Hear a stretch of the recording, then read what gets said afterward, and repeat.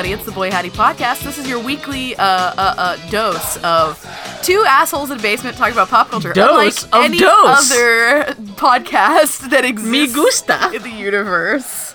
Hey, Bill, I've got a great idea. Let's do a podcast that's two white people talking about pop culture garbage. Let's do it! We're going to blow the doors off this podcasting We thing. are the fucking Apollo astronauts of pop culture.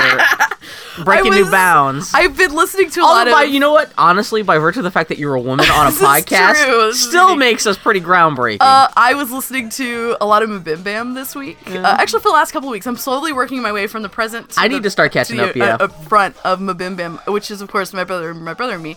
One of the fine McElroy family of products. Anyway, McElroy Industries at this point. It's so great because they're part of the Max Fun podcast network, and I've heard a lot of the Max Fun commercials in that time because they'll play like 2 commercials per Jordan episode. Jesse Go. Yeah, all of the commercials make them sound like the worst podcast in the world. It's like, we're a bunch of assholes talking about garbage. Boop. The Bim Bam or just all that whole I'm network talking in about general? the other commercials. Yeah, that's why I've never listened. Just because it's like... It's also, just so funny. Bim Bam is so very specific into Yeah, itself. It's hard yeah. to say, well, if you like Bim Bam, you'll like this because... Well, that's not the point of a commercial. A commercial is just like, Well, this I is what know. we are. But then I was thinking of like, what the hell would a Boy Howdy podcast commercial sound like? Hey! It'd be awful. Crack the Coke can. Me going, yeah! Anyway. And you just like being like going. I mean, if you just want The sound of my eyes vertical rolling. slice of what the experience of Boy Howdy is, and me kind of stammering, going like a whole lot, yeah. And me saying the wrong word and then saying the right word. Hey, this is Annie. I I'm Annie, keep by on the way. meaning. I'm Bill, and I keep on meaning to like drop fake commercials or like get some old retro commercials and kind of drop them into the show to kind of make it more like an old timey radio program. I've been meaning to do that since the first episode. It's We been should just have 213 episodes. We should have an old timey episode. Just wanna do indulge that. ourselves. Why the fuck not? And we can even still talk, but I could process it, so it sounds kind of old timey. Well, then we could talk in our old. You can talk in your Schmitty. Yeah. This week I saw Schindler's List too. It was amazing.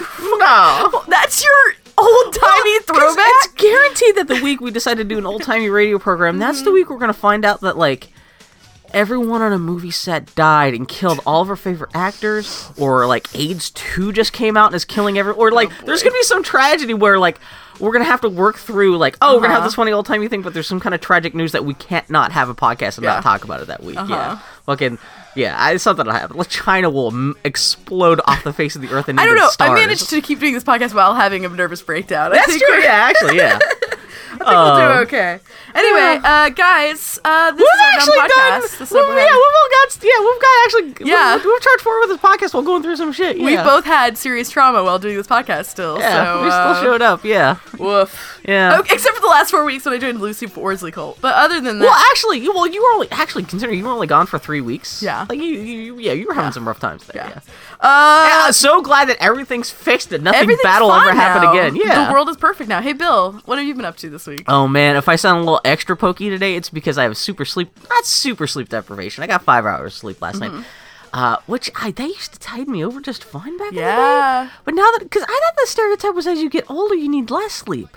Now sleep is like... Well, no, the stereotype is as you get older, it's harder for you to sleep. Is that what it is? That's okay, because I know like they talk about old people regularly like get up at like 5 o'clock in the morning. They gotta pee. And they gotta, like, I their body is like, I'm that's done. part of it too. You know? No, what happened last night not out of the blue, but Jimmy and Conley, friends of the podcast, sometimes guest co-host Jimmy and Conley, the last couple weeks they've been coming over to watch New Venture Brothers over at my house on Sunday nights, and one of those times they were like, oh yeah, we should come over and help build your Ghostbusters Lego firehouse set.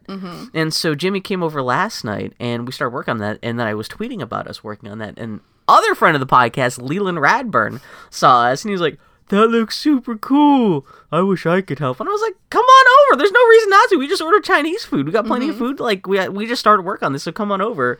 And so me, Jimmy, and Leland last night, barely me. I barely touched it. Jimmy built half of this thing. It's not totally done, but we, me, Jimmy, and Conley, no. Me, Jimmy, and Leland. I get so confused with names. We built the whole first story of the Ghostbusters firehouse. This is really cute. It's goddamn cute. Also, Jimmy is a goddamn Lego building savant. He goes so fucking fast. We started work at like 9 o'clock, ended at like 1 o'clock. No, it was like, no, we spent more time on that. But he built like half of this thing, like more than half of it all by himself, while we watched Ghostbusters 1 and 2 on Blu-ray. Nice.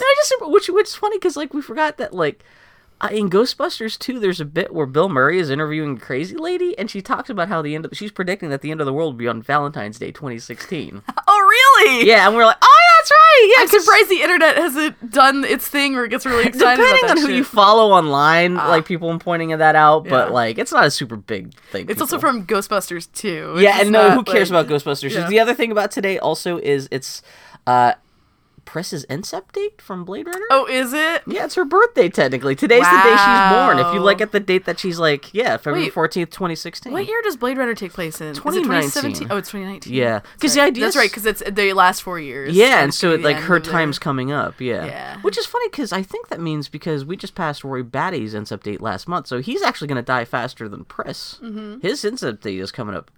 Oh yeah, I didn't think about that. So that's extra kind of self-sacrificing. He's the big brother. That because everything they do in that movie is not for Roy Batty, it's for Press. That's, Yeah. yeah, that's interesting. Yep. So yeah, no. Wilkinville's Blade Runner corner. But yeah, no, it's This is a really cool It's Lego terrible set. radio, This is a but really cool Lego it's set. just and the funny thing is, it's just kind of like it's kind of the shell of the first floor of the station. We don't have like any like the little extra like bits inside, like desks and things like that. When we get together next time, we'll do that. But it's the funny thing is, like when Jimmy first asked if he can come over and help me build this, I was like, oh yeah, that's cool. Like I wasn't thinking about it. But then a little bit later, I was like, when I build Lego sets, especially big Lego sets like this, it's kind of a kind of cathartic, zen-like, quiet me time it's very kind of thing. contemplative, And yeah. part of me was like, oh, I might regret like not being able to build this by myself a little bit because it's just such a nice big set and everything. Yeah. But man, turning Lego building into a social thing Yeah. is fun as balls. Yeah. Especially because this is super big, it's super complicated. And what happens is this gets built and you don't have to do anything. That's kind of nice. What we built last night would have literally taken me 3 weekends to build, just because we had 3 people working on this. And it was, man, it's just fucking cool. And like, yeah, it turns out so the old Ghostbusters Lego Ecto 1 car fits in there, barely fits in there. But it's all like super cool and just we had a good time last night. It was a good Ghostbusters thing last night. I'm glad. We ordered Chinese food because in the first Ghostbusters movie they ordered Chinese food right before they had their first call to go bust Slimer. Aw. So we had a whole themed evening. It was Y'all super are cool. adorable. This is what I'm suggesting. If you get a big Lego set, get some friends over and come over and build it. It's good fucking times. See, yeah. I've done both, and I like both. Like, there are Yeah. times that I'm like, this is for me. The thing is that there aren't many Lego sets that I'm actually interested in. Yeah. It's like we probably bought our 2 Lego sets this year. Yeah. And otherwise, I'm just dicking around with Benton. And I'll have people come over and like, hey, let's come free build. But not many that's people not- like to free build either. Like, Yeah. like maybe You I think can get more my. people would. I don't know. It's free building is kind of stressful, Yeah. 'Cause Well, it's you like- have to like think about architecture and stuff. Yeah, or if how you it's fuck it gonna up, you gotta undo everything and redo it. That's a lot of It's work to do that, yeah. And you're like, I don't have the right pieces and blah blah. It's blah. not like just like sketching on paper where you can just easily like Exactly. like erase Yeah. or overdraw and stuff. It's like you're really kind of building stuff, even though it's like little lightweight Mm-hmm. plastic. And tell the truth, it's still such a bitch to tear Lego apart. Yep. There was one part last night where Leland actually got 2 bricks together, 2 flat little 4-studded little flat pieces on top of each other, and like it took us like 15 minutes, the 3 of us trying to figure out how to just separate these 2 You little have to pieces. have 2 brick separators. That's what we realized finally. Yeah. Yeah, and you have to kind of wedge them apart. Like, Yeah. it's Well, while you guys were nerding out and building Lego last night, I was having a very different sort of nerd out evening with my wife. They are making a terrible Robin Hood movie. It's going to be called Robin Hood Origins. That right there tells you everything you need to know about this Who's project. making this one? It's some fucking director who hasn't done anything. You were talking about this because I keep on confusing because it's what's his face who made Snatch is making a Camelot movie, right? He's not making a Guy Robin Hood Ritchie movie. is making a King Arthur movie. That's Yeah. correct. It is almost done, starring I think Charlie Hunnam or whatever his fucking name is. Christ, yeah. But I can't. This director, some asshole director, hasn't done anything. Screenwriters or some names I don't know. The Jamie Foxx is gonna be Little John, which Which is we'll funny because see. he's not like really big either. He's just like a normal guy. I mean, he's bigger than Taron Egerton or whatever the fuck's last name is, who's playing Robin Hood. Yeah. And the only thing that I was like, oh, who the fuck is this Robin Hood guy? And he was in Kingsman, the Secret Service. Have you seen that? I watched it last night. I watched it explicitly for two reasons. Colin Firth in a suit and glasses, which is a particular fetish of mine. And does he fall into a fountain and get wet? Sadly, no. But the suits are so nicely tailored. That's all I know about this. Is his Pride and Prejudice? Is that he falls into a Leo? That's Bill. That's literally he fell into Lake and get wet, and so did all the women in the universe. Because I can't imagine. No, you don't see his chest. It's kind of doughy. He's wearing a white blouse. Yeah, that's what I'm saying. So I'm imagining white doughy Englishmen in a white blouse. That doesn't sound attractive. The moment is not necessarily that he is damp. It is a moment of extreme vulnerability from this man who values that's his what I was going to self-image. assume. Yeah, okay. Because I'm thinking him suddenly cuts to it's Hugh not Jackman about being ripped. That's why it's body double. Why it's so important. It's not about being svelte, because svelteness is an impossible virtue, is an impossible thing to hold people to. So I'm picturing him having two little triangular man dugs, just Still, it's almost wiggling. like you're a dude. Exactly, you're not a woman.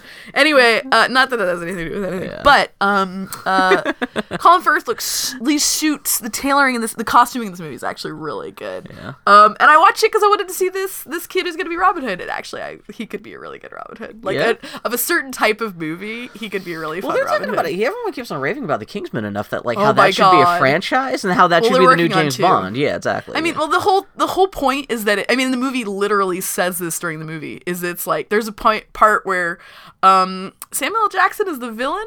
He's a lisping, programmer dude. Doesn't Mark Hamill show up? Mark Hamill does show up, yeah. Because I think it's based off a comic, and I think in the comic, the bad guys are trying to kidnap Mark Hamill. Mark Hamill, they just say, we gotta go kidnap the guy who was in Star Wars. Whereas I think in the movie, they don't want to be that meta about it, so they're we're just gonna have them want to kidnap somebody played by Mark Hamill. It's part of a supervillain story that they need him. So is the movie good? Man, your face. I feel really weird about it. It has the most cavalier body count I have ever seen in any movie. It makes Uncharted look subdued. Yeah. There is a sequence... No, there are a number of sequences of such gleeful wholesale murder. Yeah. And it's so so watching it, I'm like, this is an anime. It really feels like an anime. This is the thing. I keep on hearing about how stylish it is, but no one talks about if it's good or not. That's the thing that compels me. It comes is this fun to watch? Is it do you want to see more of these characters? And everyone's like, no, but you should see the scene where they kill a whole room full of people with if you want to see Colin Firth kill a church full of people, go see Kingsman. It's the whole time Foley and I afterwards were like, we had a good time watching it. I laughed. It was a beautiful spectacle.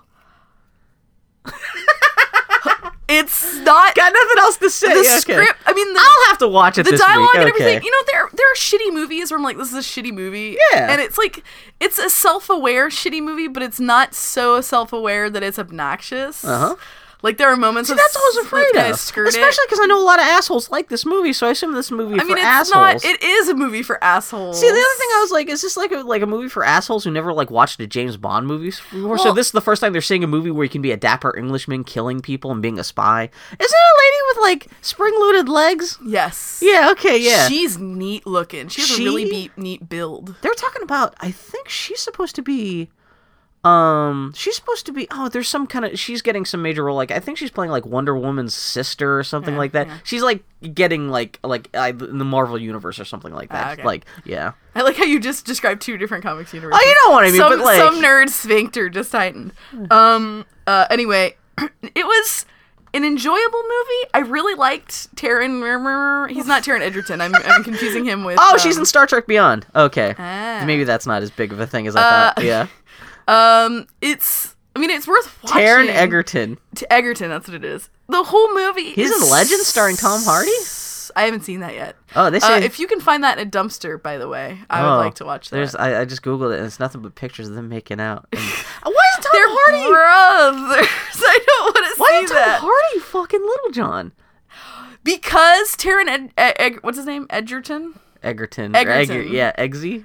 I guess. Egerton, yeah. Egerton. Which it confuses me. Because he is a Tom Hardy type. Really? If you put them in the same movie together, you're going to think that they're Does he have kissable lips? Oh, he does kind of have a weird head. He looks like he is the British Josh Hartnett. Not Josh Hartnett. Not Josh Hartnett. Fuck. What's his name? Oh my god. Hunger Games. Laser. Oh, what's his name? Laser? He was Laser in The Kids Are All Right. Man, you got me. What's his name? Oh! Bill, if you're a teenage girl, you'd know. The boy, PETA. He's PETA from The Hunger Games. What the fuck is his name? Taco Overdose. You mean the actor? I don't know. I saw Josh Hutcherson. There we go. I got a J and an H right. Anyway, I hope Maxwell Motley is listening to this because she lives in Wales. Taron Egerton, his bio on Wikipedia talks about how he moved to Llanfair Wiglw Pigl and Wiganol in Wales. And it really does look like the most kind of Welsh, like if you're just making up a Welsh name, just like jackhammering on the keyboard, but yeah. What the hell are we talking about? Kingsman. The interesting thing about Kingsman is Mark Strong is in it. And I'm so Michael used to Caine's Mark. in it? He is. Is he not? Is he a villain? He is the leader of the Kingsman. Yeah. Is Michael Caine. Mark Strong shows up in it, and I'm so used to Mark Strong being the villain or being the good guy who turns out to be a villain. Yeah. The whole movie, I'm just waiting for him, but he turned out to be a good guy all throughout. Oh, really? Okay. Yay, Did you ever see John Carter of Mars? No. Because he's the villain in that. But it's great because he gets to be like a big Is he a big cartoony, green, like 1930s. I don't think he's green. He's just like, I'm Mark Strong. I'm still bald and square. Yeah. Is he bald in this movie too? Yes, He's he always is. He always looks like Mark. He looks like the actor Mark Strong just in your movie. He's never playing a character. He's just like, He's doing a weird accent in this movie, though. I'm like, Really? are you trying to be Irish? Maybe he's trying to be Welsh. You But I don't know. The thing about the Kingsman is it has a gleeful attitude towards death, a gleeful attitude towards sex. Like, it's very goofy. It feels like you remember James Bond movies being. See, that's from the clips I've seen because it's so stylish and everyone's kind of like, it's almost like 60s era suits. Yeah. And like the shiny patent leather shoes in and the that training kind of shit. montage, they all have these jumpsuits, but because it's like their cover is that this is like a tailor agency and everybody it stresses dress so highly. Yeah. They're like fucking pinstripe jumpsuits and like tweedy jumpsuits. It's so good. Like it's like, is this better than Man from U.N.C.L.E.?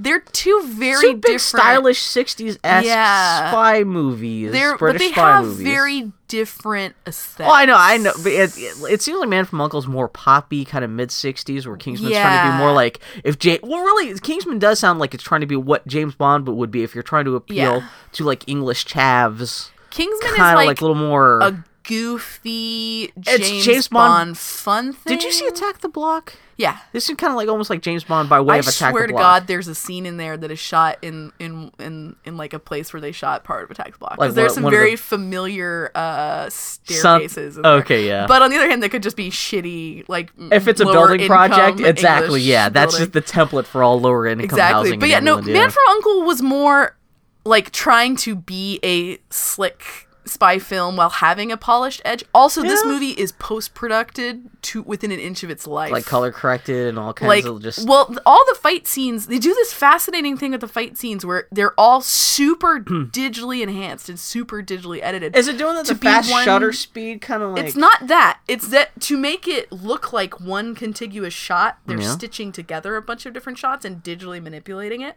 So it feels very cartoonish and very heightened and fake. Are there like digital objects moving through the frame to hide they're a literally splice?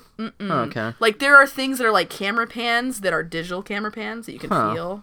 Like it is a super fake movie. Okay. Like I bet you there are more it's a sucker punch of spy movies than there were in Star Wars. Like seriously. There could be. Yeah, it's funny like a movie like this which you wouldn't think would be a huge special effects movie can be like so they probably spent as much time in post production with that as anything else. But the way the action scenes were shot was really interesting because they try very hard for you to be able to follow the action. I want a movie like this where all the sound effects are like all the post production sound effects are all just someone making sounds with their mouth. Yeah, exactly. Just that extra, but no, it really does feel 100% feels like an anime. Like visually, it looks like an anime. You could shot for shot. Yeah, it's based off of a comic book by Dave Gibbons and somebody else or something. So I don't know. But anyway, I talked way too long about Miller. Ugh. It's yeah. But that kid could make a cute Robin Hood. He's not bad. Oh, I don't know. Is this directed by the same guy who did Layer Cake? Yeah, it's Matthew Vaughn. Because he worshipped at he learned from Fucking Snatch. From Yeah, okay, that's Guy why I Ritchie. got confused. Yeah, okay. Now, Foley and I were talking about it. We were trying to figure out, where does Guy Ritchie and Edgar Wright and Matthew Vaughn, where they all have like there's these super like stylized, fast cut, actiony British directors that feel very particular. Where does that come from? Yeah.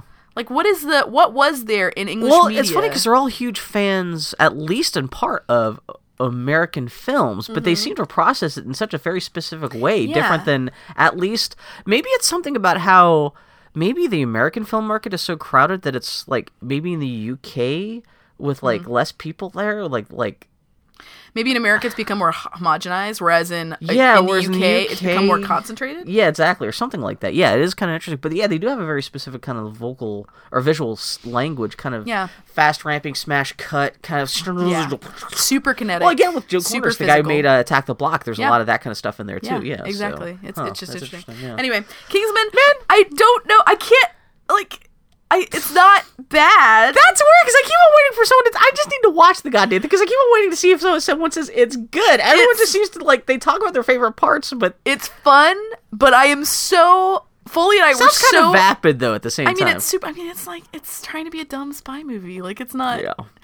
But it's like it's the death toll is so cavalier. I can't help but be like, God, are you kidding me? Did I, last week when we talked about the Romanoffs and Lucy Worsley, did I mention that I had just watched Anastasia? Yeah, you did. Okay. You talked a little I don't know bit if we talked about Anastasia on the podcast. Fucking Anastasia. Anastasia. Does not. That movie's rotoscoped to hell. It is. It really is. Which is weird because Bill, you have a lot of show notes. So we should talk about stuff. Bill, tell me about the Lobster. Oh man, the Lobster. Have you heard about the Lobster? This is what I've heard. Okay, so I have Rachel Weisz as a tag that I search for on Tumblr, which means that Tumblr serves me up. Let me finish my bit. I'm just like, I did not know she was in this thing. Yeah, go ahead. When she showed up, I was like, huh? Which means that Tumblr will sometimes randomly serve up posts based on your tags that you've searched. Oh, and no. So it served me up all these weird GIFs, like with subtitles, or like pictures with subtitles of this movie. The dialogue of that movie is non sequitur enough as it is. What the fuck? Like there was one that's like, if I put two hands behind my back, it means we fuck. And I'm like, what the fuck is this movie? And that is directly from that film. That is not like, that is, yeah. So I went and I read the Wikipedia synopsis and I felt like I had a stroke. Well, congratulations, and now you no longer need to see The Lobster. Nothing makes me want to not see The Lobster more than reading the Wikipedia synopsis of The Lobster. So The Lobster is a movie. I don't know where this movie came from, who made it, what the hell happened. The Lobster is a movie. We'll never find out. That takes place in a like kind of near future society. It's never specifically said where it is. It seems to be. It's mostly UK actors. It's obviously made in the UK, but there's a lot of American big Hollywood names in this movie, like John C. What's his? John C. Reilly. John C. Reilly's in this. I call him a big name. Well, the bigger, because like this totally seems like an indie movie that was made for $5. Because the concept of the movie is, it takes place in a near future world where for some reason everyone who is not in a couple, all single people, are shipped off to this hotel where if they don't find a mate at that hotel within 45 days, they're forced to turn into an animal. And that's it. That's the whole plot of the movie. And so the main character of the movie is Colin Farrell, which I hadn't seen him in anything forever. I thought he was dead, but now he come back. He been on TV. He been on TV? He doing a show called The Nick. He was also on True Detective Soderbergh. Season 2 and shit like that? And, oh wait, no, not Colin Farrell. I'm confusing with Clive Owen. Oh, Clive Owen. Shame on me. Oh, see, that's what I'm saying. Shame. I'm talking about... Did he play Alexander the Great? Bruges. Oh, God. He was also... He was actually pretty good in Minority Report. Yeah. So Colin Farrell, he's a single... Oh, no, his wife breaks up with him. And so now he's single. And now he's single. He's arrested by the cops and sent off to this hotel and said, you got 45 days to find a mate at this hotel. We're going to turn you into something. He's like, oh, shit. And so let's... it's hard to talk about with spoilers. Yeah. But this movie is so fucking weird because... all the stuff they show at the hotel or in the city that everyone comes from, everyone talks like they're in an art film where like almost everyone acts like they've been emotionally neutered. Sure. So they're like, I do love soup. Soup is delicious. My penis was once burned off by my sister when she dumped burning soup onto my penis. And that'll be the end of a scene or something like that. Because it's almost like a cartoon of an art film. Yeah. And that goes on. And finally, spoilers for The Lobster. Colin Farrell escapes from this hotel where and he goes out in the woods and he meets a bunch of rebels, like a bunch of single people who've decided to rebel against the system, so they're out living in the woods. And I was like, finally, cool. Okay, now he's gonna meet some real people, see what happens. Nope. Everyone in the woods is emotionally castrated, and they're like, so it's. Everyone's like, I do love soup. I also once had a sister burn my penis off with scalding soup. Except now they're just doing, like, sitting underneath the trees. Right. Like, what the fuck is this movie? And because everyone's being turned into animals, like, there's, like, random camels and shit walking behind them. So anyway, the leader of the resistance is, it's what's-her-face? Nice-ass lady. We just talked about her. Rachel Weisz. Nice-ass lady. Which is funny, because our joke about her is, like, she got an overhuman butt. Which is nice butt. Yeah. But that's the thing. I was watching this movie. I'm like, wait, that looks like Rachel. I'm like, that's Rachel Weisz. Well, also, the other co-leader of the resistance is the French lady from Inglourious Bastards, who is also... she was in the new James Bond movie, which, again, she's showing up everywhere now. She's like the Grand Budapest Hotel for 10 seconds. Yep. She's blue, the warmest color. And, so I guess Rachel Weisz speaks French, because there's a whole extended 5-minute French scene between her and Rachel Weisz where they just talk about French, which the movie version of the movie I watched didn't have subtitles, so I have no idea if I missed an important plot point. So anyway, Colin Farrell, he hooks up with the rebels and he ends up falling in love completely arbitrarily with. Sure.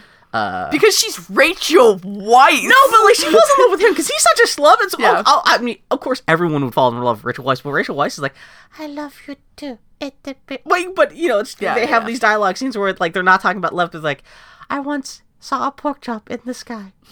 I love you. No, what that, you know, it's and so like this, for some reason, no one's allowed to fall in love between the rebels, even though they're like out, like you think. Well, they're trying to fight the system. They have these arbitrary rules, though, but for some reason, no one can fall in love. And so Colin Farrell and Rachel Weisz have to hide their love. And so that's when they devise this thing so they can communicate their love to each other through hand signals. And like Rachel Weisz's idea is like, my hands are behind my back, it means I want to... Is it when she wants to fuck? Dude, you are... I saw it on Tumblr once a month ago. The one thing, because she's like, when I hold two fingers up, it means I love you. And when I hold two hands behind my back, it says, I want to fuck. And then she like starts grinding her hips or something like that. And I was like, what the hell is this movie? And then the movie ends, and then you've watched The Lobster. That is The Lobster. Oh, boy. Well, I, for my birthday, friend of the podcast, Mira by Night, was very kind, and she sent me some Amazon cash, which is super sweet of her. I bought cat litter, because I had to buy cat litter. And then it was like, what the hell is wrong with me? This is like when you have kids, when you have nightmares of your adult self as a kid. Like, when someone sends you free money, especially when you find out you got free money to this depot that will send anything you want in the mail, anything, toys, candy, soda. You get cat litter. I really need it. I will say, hello, darkness, my old friend. Getting cat litter through Amazon was a revelation. That's, you know, you're not the first person who I've seen realize, like, oh my god, why have I not been doing this the whole fucking time? Yeah. Anyway. How much cat litter did you get? I got 40 pounds for like $12. Did you leave a tip for the delivery guy? I felt bad for the UPS. Did they drop it off at your door, or they just leave it in the street? They dropped it off my door. Christ. Anyway, but I was immediately like, what the hell is wrong with me? So I thought about it, and I was like, what's something I've wanted, but I haven't gotten myself, because for one reason or another, it just felt like I should have spent orgasm. I got... No, and it occurred to me, Assassin's Creed Rogue, which was the last-gen Assassin's Creed game they did. This gotta be like the last Assassin's Creed game you haven't played yet, right? Well, that's what I said to Foley, and then I thought about it, and I realized there are 50 bajillion mobile and, well, if you're talking about, handheld. But a console... It is the only console Assassin's Creed I have not played other than the downloadable, like, platformy stuff, where I only played the first one. Anyway, it is... Black Flag 1.5. Really? Which is good, because Black Flag was good as shit. You play a Irish asshole assassin in the Caribbean, like in 1725. So it's like around the time of the 7 Years' War. Is this one of the games that came out in conjunction with Black Flag 5? It came out... reusing the same assets, I'm trying to figure out the timeline. Yeah. It came out after... Because Black Flag was a PS3 title. It came out on last gen, and they had a next gen. Yeah, there was an overlap there for like. Yeah. I think was the Syndicate the last game that came out. Was that the first time that like an Assassin's Creed game was? Unity. Yeah. Or it was like kind of like the first year where they just only had an Assassin's Creed for like the new console. Yeah, whatever year they had just new console, they released Rogue. Oh, this only Assassin's Creed Rogue just came out 2014. That may be the PC version.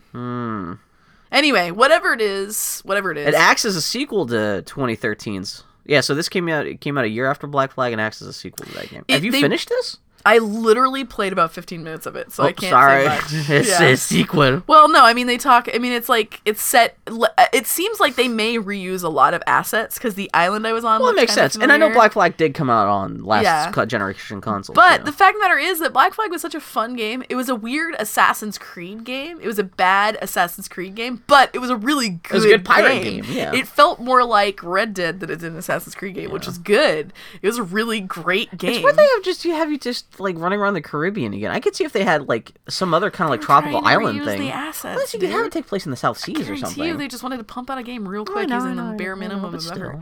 But I just played a little bit, and I forgot how much I really like the real world MacGuffin of the game, because it's the same as Black Flag. I think you're the first person in the world years to say I love the real world bookends. Well, it was dumb. The thing it was like they dumped Desmond because Desmond was dead, and they dumped all of that garbage. So instead, you were an Abstergo employee. I don't know if you remember this. Oh, from Black. Oh yeah, that was Black Flag, where like Black Flag was going to be a game that they were going to ship. Yeah, and they have all these great meta jokes. Like you find these emails that are like, Liberation. We're working on Liberation. We're getting ready on its release, but I'm really worried that we're not tapping it into our market enough. So we should make it more family friendly by twisting it to this. We should call it the Liberation of Avalon, so it'll appeal to our female audience, because we really haven't been marketing to that audience very well. Okay. Like all the great meta commentary and like all that shit. I forgot how much that was just dumb and fun. I think this was, because at some point they just transparently made Abstergo Ubisoft, which is such a great thing to have the evil corporation in your game series be your parent company. It's such a good thing.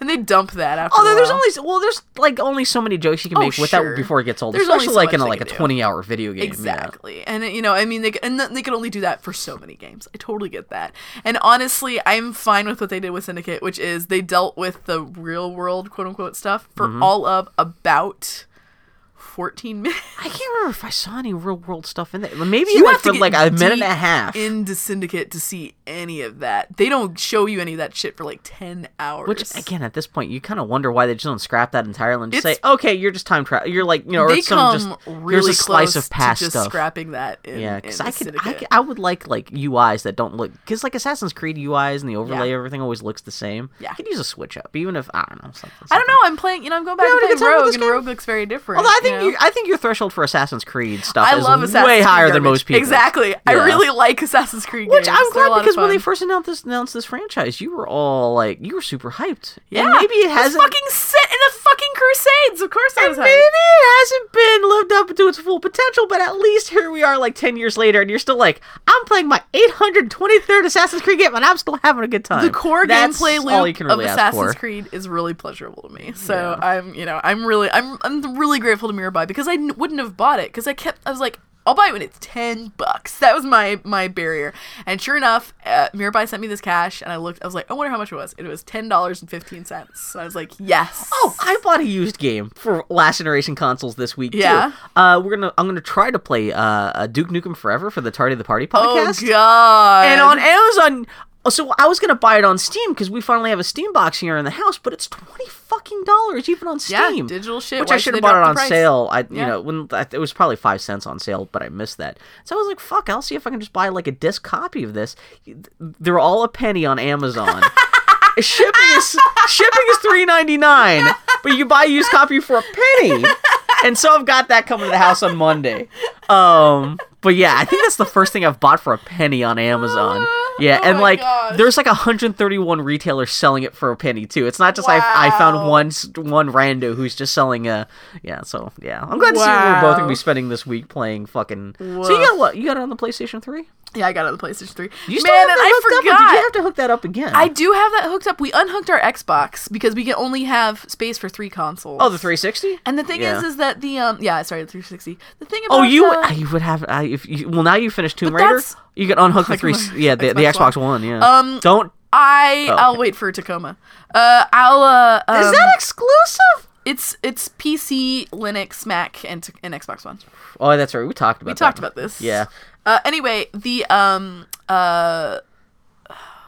I keep my PS3 plugged in because it's the only console that'll allow me to watch videos regardless of codec. So yeah, but I forgot. I turned on my PS3 system update. I'm like, no, fuck no, I don't want a system update.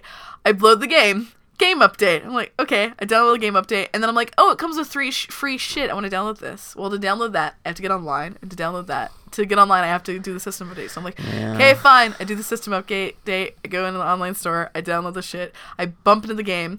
Now that I'm connected to the internet, they're like, oh, there's actually another patch for this game. It took me 45 minutes to start playing the game. And then, of course, I boot up the game, and the game has to load. Yeah. Like, for the first time, because it's loading out of the... Did you have to install it to the hard drive and everything? It didn't say it, but the first time... It didn't ask me anything, but the first time I booted it up, it took 15 minutes. There was just a loading bar on the screen. Yeah. And I was like, God. Oh, come on, guys. Which that was one of the most notorious things about the PlayStation 3 was constant updates. I had forgotten all this, because now it's all pretty much seamless. Bare minimum, if I have to download a game update, I'm doing something else while I'm doing it. Well, that's the nice thing with PlayStation 4 is you leave it in rest mode. It just does all that stuff in the background. You never even notice half that. It's so funny because I'd forgotten how nice that is until I went back to the old ways. Having said that, Assassin's Creed Rogue being, the last wave of any generation looks really good. Looks really good. Yeah. It's a really pretty How much have you played? Like about 15 minutes. Like I really haven't played much of it. It sounds like you spent most of your time just getting the game up on its feet. Yeah, exactly. Because I spent 45. Oh god, I realized I'm gonna have to install a bunch of updates to my 360 that I haven't hooked up in 3 years. The 360 is never as bad. It's not that bad, but yeah, just title update. What else I did this week? I meant to sit down and watch more of the X-Files, which I have on Blu-ray right now. But instead, I got totally distracted because I've also got the Twilight Zone whole series box set on Blu-ray. That shit is nice. This is one of the nicest Blu-ray box sets I've ever seen, especially for such an old TV show. Like, no one really cares about the Twilight Zone this much these days. For like, is it a 60-year-old show now? Or is it 50? Something like that. No, it is like 60 years old. Over 60 years old, dude. It's all black and white shit, but like, it's fucking great because every episode looks super crystal clear, nice and sharp. Like, almost all the episodes come with like multiple commentaries, like commercials that were shown with the episodes back in the day. Fucking random lectures, like audio from Rod Serling talking about the episodes, because he died like 30 years ago, but like they tried to do their best to and they're not quite audio commentaries, but still just Rod Serling wrote like half of these episodes, so it's nice to hear his input. Just all kinds of, this is one of the most feature-packed Blu-ray sets I've ever seen. It's been really nice. So that's all. Have you seen much in the way of Twilight Zone ever? I haven't really. Yeah, if you ever want to, it's kind of hard to get into because it's old Twilight Zone, it's all anthology. Yeah, and it's all 1950s, 60s. That's a whole different tone. That I don't mind. That I have a high tolerance for that. I did grow up watching like fucking The Avengers and like Green Acres and Bewitched was one of my favorite shows. Hogan's Heroes is one of my favorite shows. Yeah. I haven't watched much drama. Twilight Zone's nice because like all the characters are all so fucked up and big. Because the whole point of the Twilight Zone is every episode somebody has some kind of fucked up need in their life or some kind of like personality defect that gets played into. They end up walking into the Twilight Zone and like their needs are met, but they have to sacrifice some kind of like fucking crazy shit and some kind of monkey's paw stuff happens. But it's I've always been a fan of the Twilight Zone, but yeah, that's just a good little thing. I'm glad you've been enjoying digging back into it. Yeah. Speaking of pleasantly fucked up people, shall we talk about Firewatch? Let's go into spoilers for Firewatch. Yes, we'll take a break here, friends. I'm going to tell you, Firewatch is, to speak generally in non-spoiler terms, Firewatch is worth $20. I highly recommend playing it. Not really, because you could just speedrun it. You know what I saw today? Supposedly some website or some podcast or something was talking about how, not that it's a bad game, but if you speedrun it in 2 hours, it becomes a bad game. And so they were debating if it was worth $20. Which I was like, what game if you speedrun it is good? Is better? That's what I'm like. Speedrun. That's like saying, hey, okay, we're gonna talk about the Kingsman. It's okay, but you know what I realized? If you watch on fast forward with the sound off, it's not that good of a movie. I'm not quite sure if it's a good movie. Like, what the fuck? At least And it's a narrative game. It's not Yeah. meant to be. I could see at least if you're talking about like an action game. Sure. And you're talking about like what happens when you speedrun. But have you That seen was the game? astonishing. Like what the fuck are you Wow. even talking? It's like Wow. talking about, you know what? Like I try to read Little Women, but if you just read every other page, it gets a little fucked up. disjointed. It's like That's you ridiculous. fucking idiots. Like there people? No, that's the sort of shit where like your values are different from mine. I cannot even have a conversation with your you. way of processing thoughts is different than Exactly. mine. It's a lot of the same people, some of the same complaints they had with Gone Home, where it's just a walking simulator. It's not a real game. It's too short. There seems to be less kickback on this game just because it's at least about a white guy this time and about his like also that- heteronormative relationship. But I also think Gone Home was more a thing of expectation versus reality. yeah, well, And Gone Home was the kind of pioneer of this Exactly. whole walking simulator thing. if Firewatch were released around that time, I'm sure we would be getting like.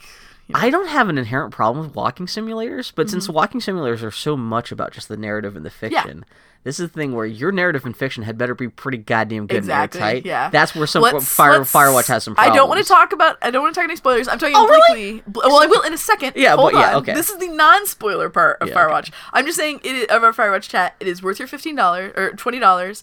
It is visually one of the most stunning games I've ever played, and to think that those visuals are really the responsibility of two people and some freelancers is astonishing. Yeah, everyone's been crediting Ollie Moss, which he was the 2D art director for the game. Yeah. he But did it the was Jane lighting. Ng who was the Yeah. who's the actual environmental artist. She's the one. I actually on YouTube last night. I went back and saw. She gave a great GDC talk, half-hour GDC talk that's on YouTube now about how she took Ollie Moss's 2D art and turned that into a 3D world. And that is really great. She is. I am so astonished just for that. Yeah. Just for that alone, I am flabbergasted by this game. And the way they work with the visuals and the narrative ties with the visuals through the game, I was enormously impressed by. And the performances were pretty damn good. It just like. Did you see there wasn't a script? Like it was mostly just like the two voice actors just freelancing and just freestyling in the recording booth. Of course it was. For just 3 or 4 hours, and they and then said they just call it good. they hit the clapboard and said, Done. "Cut, we got a game." Okay, so having dispensed with that non-spoiler talk, if Yeah. y'all are going to play Firewatch, which I highly recommend. The spoilers aren't really the point of this game either, too. It's more just But a tone thing. But I will say, if you go into the game with these spoilers in mind, I don't think you'll have It's- as good yeah. time. Because the whole thing of Firewatch is a sense of mystery and isolation and a little bit of dread. And if you remove that, if you denude that from the game, you're losing game loses something. its teeth, You're really, yeah. losing an aspect of it. So, gonna say again, if you have not played Firewatch and you have any intention of doing so, please skip the next 15 minutes of podcast talk. So, anyway, with all those precursors. Also, people, if please throw me a couple bucks. I've made a mod for this game called Firecrotch, where you play as Emma Stone. friend Camissa, my dear friend Camissa, keeps saying Firecrotch, and she started doing it as a joke, but then she accidentally started saying it legitimately. I love Firecrotch. Oh my Oh, no. Let's go into spoiler talk for Firewatch. Firewatch is the most beautiful game that I really enjoyed, with dialogue I really enjoyed that made me really mad. I have played it a long time. Yeah? Why Yeah. did it make you mad? I I can just see you do. I could see the fast forward like the footage of you playing this game over the course of 3 hours, and you're kind of like neutral face, and then slowly just your mouth just grimacing, Muppet mouth. This is Brr. the game. I can't think of playing another game where I've loved so much of it and disliked one part of it. Like Really? it is. There's such a The clear turtle? divide in my front. I never found the turtle.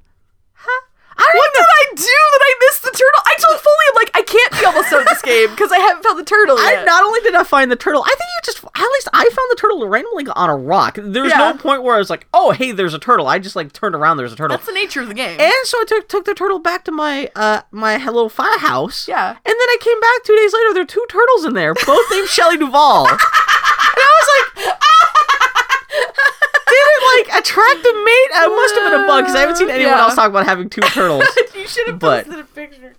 Anyway, no. I took screen caps all throughout the game. I've got screen caps of it. But yeah. Firewatch, I fucking loved the tone of it, the mood of it. Oh no. The direction of it. Yeah. I liked the visuals. Can't get over this enough. One of the most beautiful games I've ever played. Like the light and like the idea of the isolation in the forest and like that, and having your only communication be a walkie-talkie. Like that isolation worked really well. You're just angry about having the magic thing where they show you on the map, right? You think dot, that's a cop out? Your magic dot? You can turn off the magic dot. Yeah. So you know that's what? on the game. The part of this game that made me the angriest is you can't get rid of the fucking reticule in the middle of the screen, so I couldn't take perfect screen caps. Because I wouldn't want to make wallpapers out of sure, these. of course, because it's such a fucking stupidly beautiful game. What are you... It's exactly what you think it is. I'm getting to it. Hold on. I don't know what the performances were so good. Like, the voice work was so good. Is it the dialogue was so good. The mystery. For the that's what... Well, it felt like... You know what this felt like? Yeah. Like, it felt like...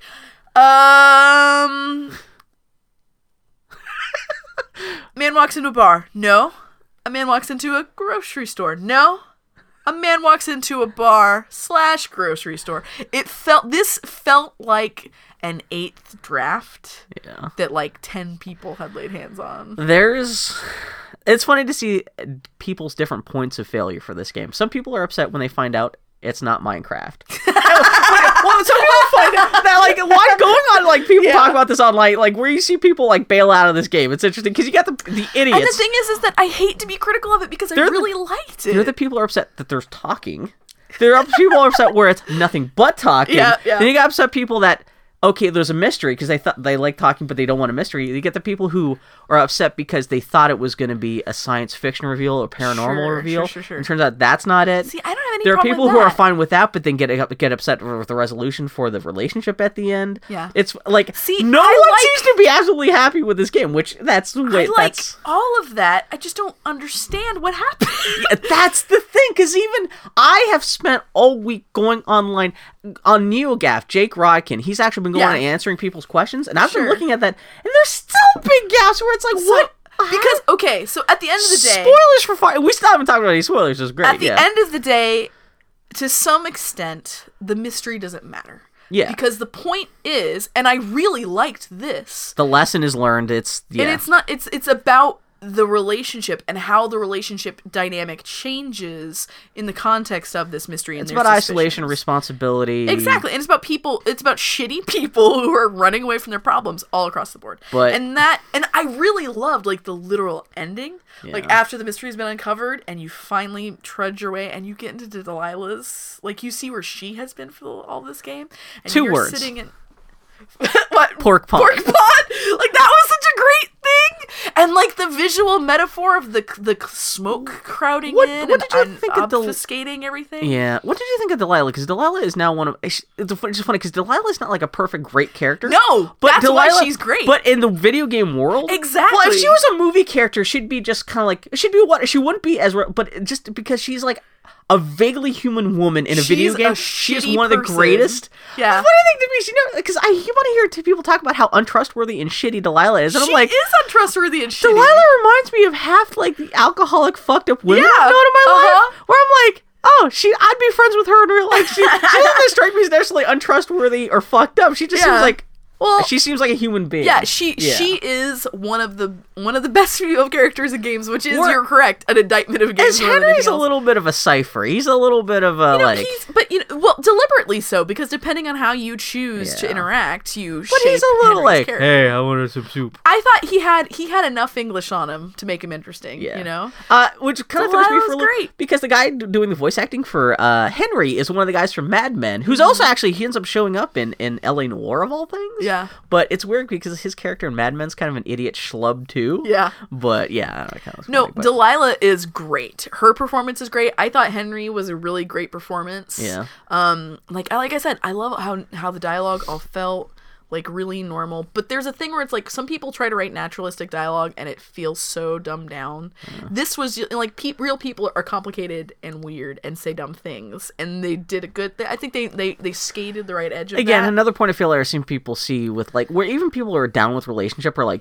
like the dialogue is too arch and it's too little I self-conscious. But I think it is. It's not naturalistic, but it's still the feeling behind it. It works. There are also two people who are very much so performing for each other. Yeah, like they both have big fronts. Exactly. Like they are two people who are trying to portray a certain part of themselves. I also wonder how much of this game too. Everything else. Again, this is another thing too, because some people don't understand some of the decisions and some of the histories of the two main characters, because I think they're younger kids. Yeah. And they don't understand, because both Henry and Delilah are like late 30s, early 40s. Mm-hmm.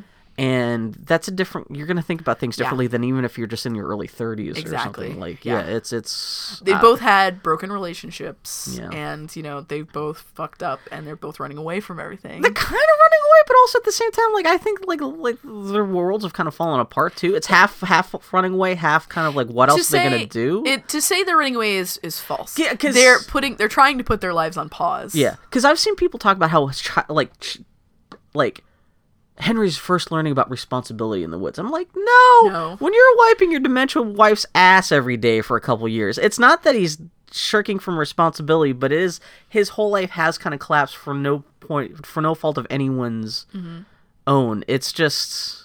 It is kind of running away. It is kind of like him having to buck up and get some responsibility, but it's not. He's not like child. He's not a grown man living in a basement full of Star Wars and Nintendo stuff. Responsibility is maybe that he's avoiding responsibility. That's the thing. It's kind of a loaded phrase, yeah. Because he's like ultimately his wife is fine. That's which kind of kills me about the ending too, which is a little bit like because the whole go back to your wife. I'm like, but the thing is like it's like he needs to either divorce her. Yeah. Or stand by her. Yeah. Those are the paths. Like shit or get off the pot. Which I wish the ending was more about that rather than Delilah saying, "Go back to your wife," and then fucking getting on a rocket ship and flying away. Fucking, my home planet needs me Poochie style. See, and but that's the end of the story. That the game doesn't tell you. Like you say that he's a cipher.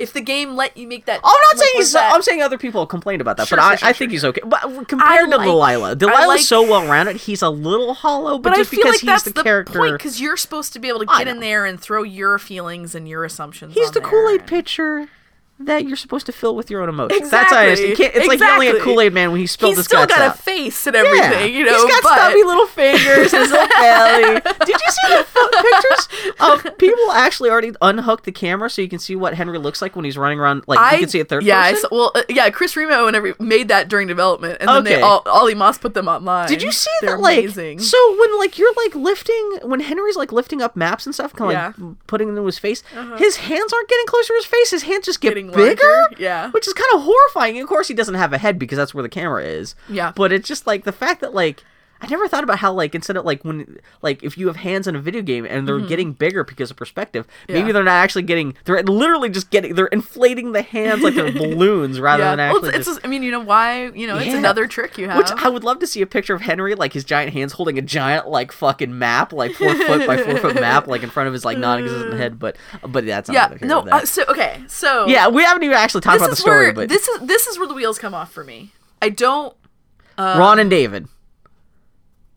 No.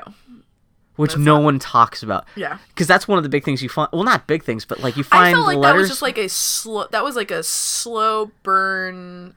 That was a little thing that was kind of like. It seems like there's a little story between these two people, but no one cares enough to even figure out what that's. Because I've asked online and people are just who cares? Here's the thing with that game. I feel like I need to go back in and play that game again and spend a little more time and explore a little more because I know there are things on this like the fucking turtle. But one thing that burned me a little bit. Did you see the raccoon? Yes, I did. Which I missed the raccoon. I did get the raccoon. One thing that kind of bothered me was that there are parts of the game that are gated off from you. You can only access them when you get certain things. Almost like Metroidvania style. So I went back to 3 locations where I had been gated off, and in all 3 cases, it was just a shortcut that I unlocked. Oh yeah. And I was like, I don't give a shit about a shortcut. Why am I gonna go back into this place that I haven't been to before, just so I can go through it fast. To retrace my tracks for a place that I'm not going to ask to go to again, just to find a shortcut.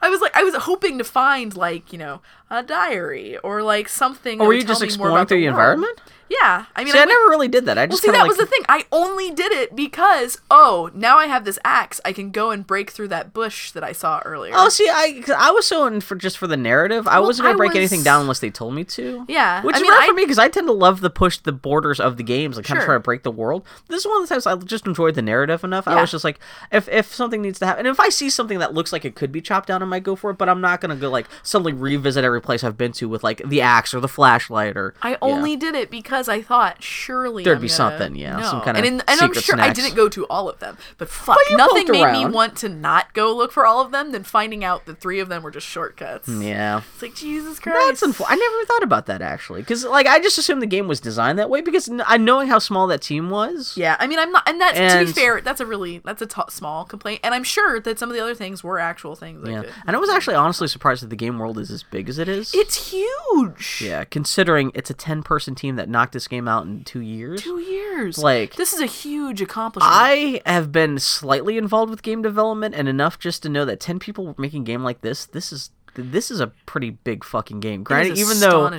you're led down a very kind of specific narrative corridor, and really the world is just a couple of corridors. Sure.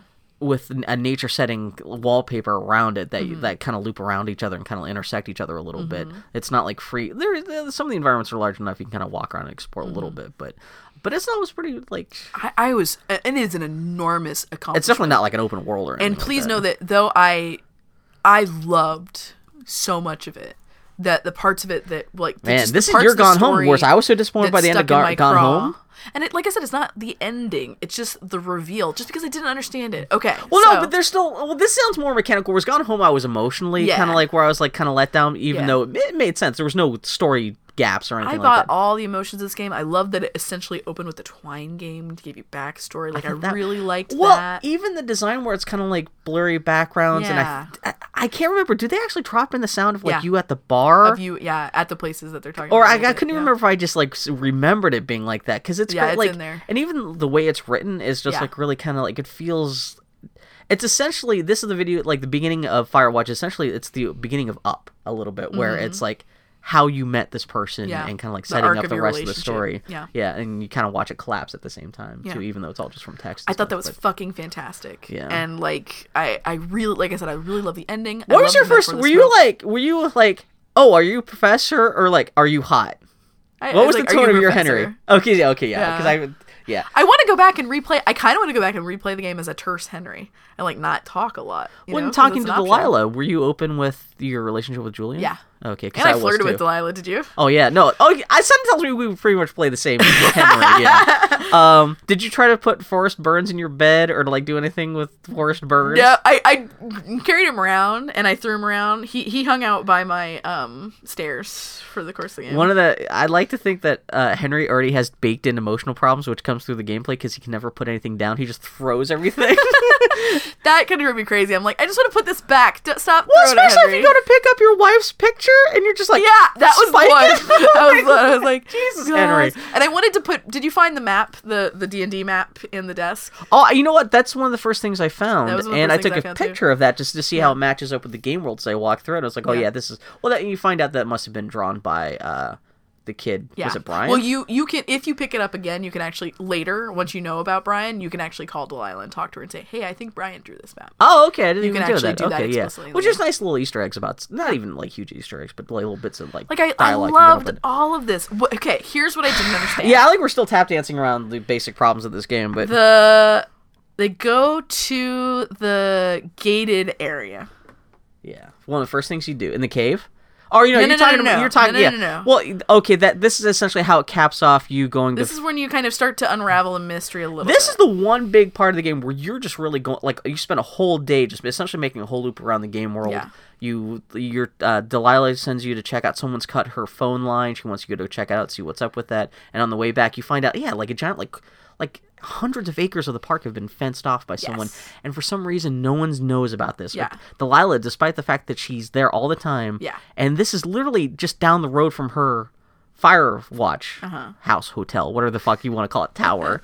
She has no idea where, So where this came from or what this is. You break in and it's clearly some sort of research station. A real research, because like find these radio Henry's towers. all like, this is like NASA quality equipment. What the hell is this? There's soil like demarcation, like marked out. Maybe they're doing that sort of testing.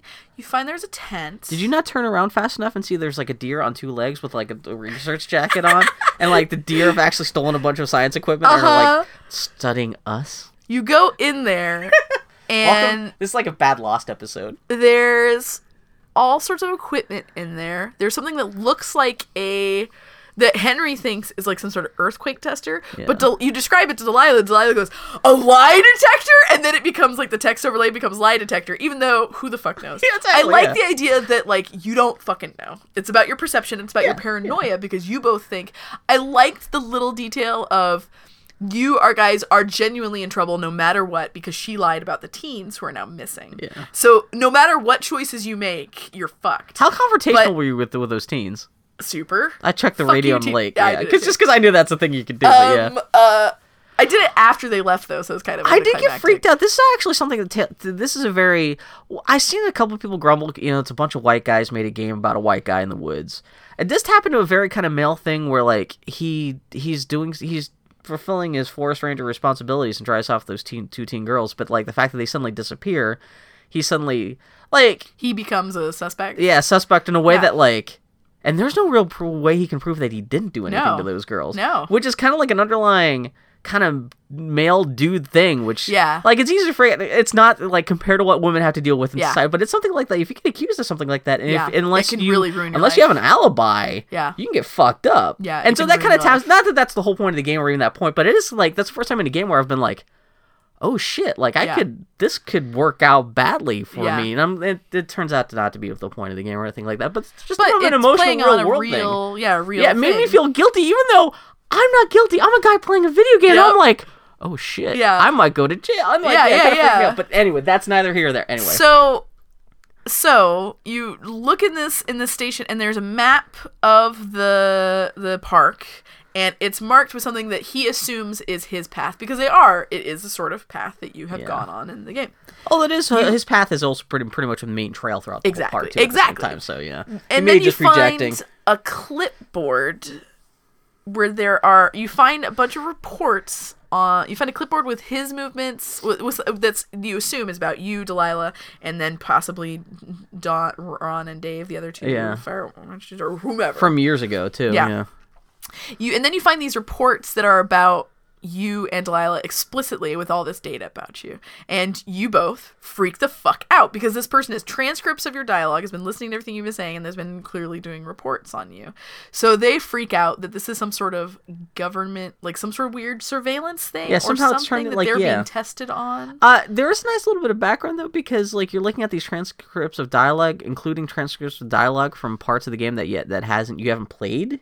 But like there's a little bit of transcript of them talking on the 4th of July. And they're talking about like, hey, let's make some fireworks, ha ha. Yeah. So I'm wondering if that only happens if you've been flirting with Delilah enough, because they're joking about fireworks, sex, orgasms. And so I was like, oh, that's actually kind of cute. Like, I don't know if that's everyone gets that. See, or I read that as a joke of they're here to prevent fires. Oh well, I guess maybe I was interpreting as essentially a phone sex joke. I like that the secondary aspect of the fear is that you are a married man, and it's implied that she's in a relationship, and that you guys are fucking around, and that someone heard you, like that you would be caught by that too, especially because you've been lulled into this false sense of being like a big part of the game is that isolation can be bad, but at the same time you guys have like found solace in each other. Yeah, you've got and now it's all recorded that you've been like fucking around away, like you kind of realize how fucked up your relationship has been, even though you've been lulled into a false sense of security, and you're like, oh man, maybe. Foley though, kind of reality kicks back into your little fantasy Foley's world. Watching me play this, and she's like, do these people know how radios work? Like, of course people can hear you. There's a whole other network of rangers you can presumably listen to. Yeah, it's not like you just go on people. the same like dial, and you listen, and she's like, I have a clean radio now. I'm like, how? It's just a different dial. Well, also this presumes that like, I guess every ranger, because she doesn't seem to be a ranger herself, she's just in charge of the rangers. That's why she's not going out to investigating this stuff. So it's kind of... I read that as her being kind of a shitty ranger. Or that too. So I guess she just has a separate radio and a separate radio frequency for every ranger, which kind of makes sense because something that happes, you don't want everyone's getting in each other's way when they're radioing stuff in. But it is kind of like... I don't know enough about radios to be an asshole about it. But I was you're just like... bored, just even from the other ranger's perspective, you think one of them is going to get bored enough to start playing around with the radio frequencies. Let's see if I can get anything else on this radio. And all I have to do is like turn it up or down. A shortwave transmission. That's entirely possible. Perhaps it's only within range of blah, blah, blah. But anyway. The whole time, okay, so what was that station and what was Ned Goodwin trying to do? Was he just trying to spike their paranoia? No one can figure this again. That was the part where I'm like, okay, fine, because this all turns out to be a big fake. All of this is just red herrings for this mystery. Yeah. Which, again, if you're gonna have a game that is almost entirely narrative based, the narrative. Yeah. When you lean that hard on the narrative, your narrative has to be that much stronger. And I wouldn't even, if that were it. I'm like, did I miss something? Because I know I did. Yeah. Did I miss something that spelled it out a little more? No. Because the thing is that I just don't understand. People comparing notes on NeoGAF all over the place, like, everyone is like, what's... Even once it's explained, it's like, huh? Like, when he finds the key to get into the cave, he finds it because he gets this tracking device where he can track the waves emitted by blah, blah, blah. Yeah. And so he uses that, and when he goes and he finds it, it's like trapped a little bit, and then an alarm goes off, but he's still able to get it. He finds that in the book bag that's hanging up in the forest, right? So I'm like, that's another thing. No one can figure out if Ned left that there. Yeah, because obviously that's like Brian's backpack, and everyone's trying to figure out if that's Brian left it. Brian's but it's like backpack attached was to the other place. That's the thing too, because he also had another one that's attached to the thing that he was trying to figure out how he was like. You find Brian's and how could Brian thing about have how the he key was if Brian's dead in the cave? How could Brian's been dead for a couple of years? How could Brian's backpack outside of the cave have the only key to let you into the cave? Presumably if you fell into the cave. But then how did the backpack float out and away somewhere else? We're talking about Brian's backpack that has the key that is attached to the alarm. If you are I'm saying assuming that's Ned's thing, yeah. But then why would Ned leave the key out in the world? If it's that's the one evidence. So everyone's explanation for why Ned's fucking with you. So this is the consensus reached more or less by everyone online, is that the science research station is a legitimate science research station. Right, with the soil samples, that makes sense. Where it's just people just doing, like, the university, whatever nearby university is, like... The University of Southern Colorado. Yeah, exactly, yeah. They're tracking elk or something like that, but that's legit. Even though it doesn't make sense, because even Delilah and Henry are like, this is unprecedented. This isn't just like a college thing. This is like a big... thing. Well, here's the thing. I will say, as a counterpoint, they're idiots and they don't know anything. But Delilah, though... She's been living in that tower for 13 years. But still, she should, like, even she says, like, when Henry first radios in, and she's like, oh, is this like a small, like, little, like, just a little fenced off thing? And, like, Henry's like, no, this goes on for a while. This is not just like a tiny thing. This is like, and she's like, I've never, like, the fact that she doesn't know about it, the fact that even she says, like, this is like, what, like, this is so big, what are they studying? Yeah. Like, that is not explained away by the fact that, like, oh, Ned just snuck in there and planted a bunch of notes to scare anyone off. Yeah. See, so the idea is that, so it's a real research station, which for some reason has no one in it. Well, I mean, seasonal research, sure. Maybe they only do it in the winter. And stuff. That was my thing. I'm like, if this whole... And it looks lived in. The tent thing. Well, see, there are 3 cots and only one has been used. Yeah. So I'm getting this. I'm like, okay, sure. But it's in the middle of the summer. That's like prime research. Depending on what you're researching. Yeah, that's true. You know? It's but, like... So, I don't know. But anyway. The station seems so collapsible. So the story of the game is Henry shows up. Yeah. Ned has no idea anyone's there until he runs into... He's the figure that you see when you're coming out of Brian's cave, essentially. Right. After you see it's locked the first time and everything like that. He sees you. He automatically freaks out. Thinks that you're close to discovering... Sure. If, like, he doesn't know you have a key or if you're going to find a key to get into that cave and find Brian's body. He just doesn't want anyone finding Brian's body. Sure. That's what it boils down to. Everything else in the game kind of boils down to. Right. So, presumably the first thing he does is he goes to run back to his headquarters, but on the way there, he runs into your fire tower, trashes it. I thought it was to scare teens. you. The teens. See, I thought it was the teens too. Because that's teens the big have your debate. Sheets. Yeah. Well, and that's because your sheets suddenly show up. That's people can't figure because. But then the teens also have your sheets are at the camp. Ned has the teen sleeping bag, or at least Ned thinks it's the teen sleeping bag. Yeah. Or Henry thinks it's the teen people have been suspecting that, like, homeless crazy dad guy. I can't remember who's what is Ned. Ned steals your sheets and plants them at the teens' camp before he trashes them in order to like again try to force you out. The teens trash the tent. There's a note. They leave a note at the tent saying, "Ha ha, we made this look like you fucked us up. We're gonna go tell the police that you attacked us." Really? No, I didn't get that note. The note I got was, you sick freak, leave us alone. It wasn't like, no, the note I got wasn't suggesting that we trashed our shit. It was, you psycho, you trashed our tent, we're getting the hell out of here and we're calling the cops. It wasn't, we faked this. It was, you fucker. Maybe I misread it. Yeah. Maybe I just, because I hate teens. Yeah, exactly. At least that was what I read. It's, okay. They're honestly scared. That actually is what scared. I read it as, we faked it and we're going to go tell the cops and get you in trouble. That's what I read. That's how I read it. And technically you could read that too, because whoever did trash your place obviously is also responsible for the trashing of that. Sure. Of their camp. Yes. So anyway, either way, yeah. So it's all just Ned doing boogeyman shit. Yeah. And so the idea too, I guess. And it would make sense that Ned would want to get them out of there so that they didn't discover Brian. Yeah, exactly too. Which you think there'd be more of a history of like crazy guys trying to scare everyone out of the park over the course of the last 3 or 4 years. Like, Ned, leave. Why does he stay? That's... I mean, he's a mentally disturbed man. Where's he going to go? Blah, blah, blah. But I'm like, I just don't understand why he doesn't leave. Well, and one of the big things to me, confounds me too, is actually even before all the Ned stuff kicks in, there's a bit where Delilah's talking on the radio to someone else about you, about like, he doesn't know yet, like, and it's kind of like, it's the first inference in the game that she's like conspiring with somebody against you, maybe, or something like that, and that's never explained, brought up again. Henry talks about it in my game, but it was kind of weird because he just mentions, he's like,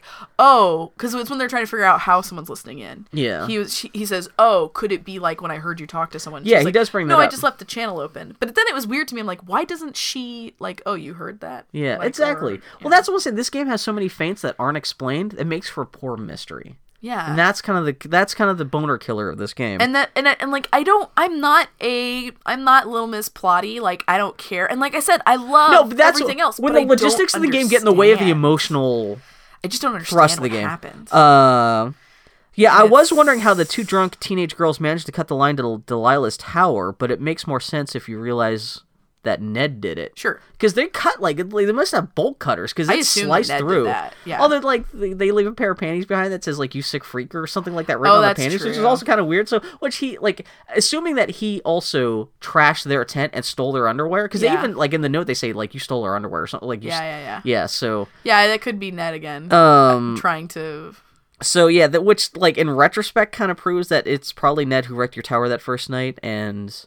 But still, this is all after the fact. We have to go online and like see what other people are posting. Steven kind of vaguely makes sense of this bunch of red herrings you put in their game. It just felt keenly like someone, they decided to change the mystery. That's what it felt like to me. It felt like they were gonna go one way and they zigged instead of zagging, and because they figured out it wasn't working, and then it feels kind of kludged together.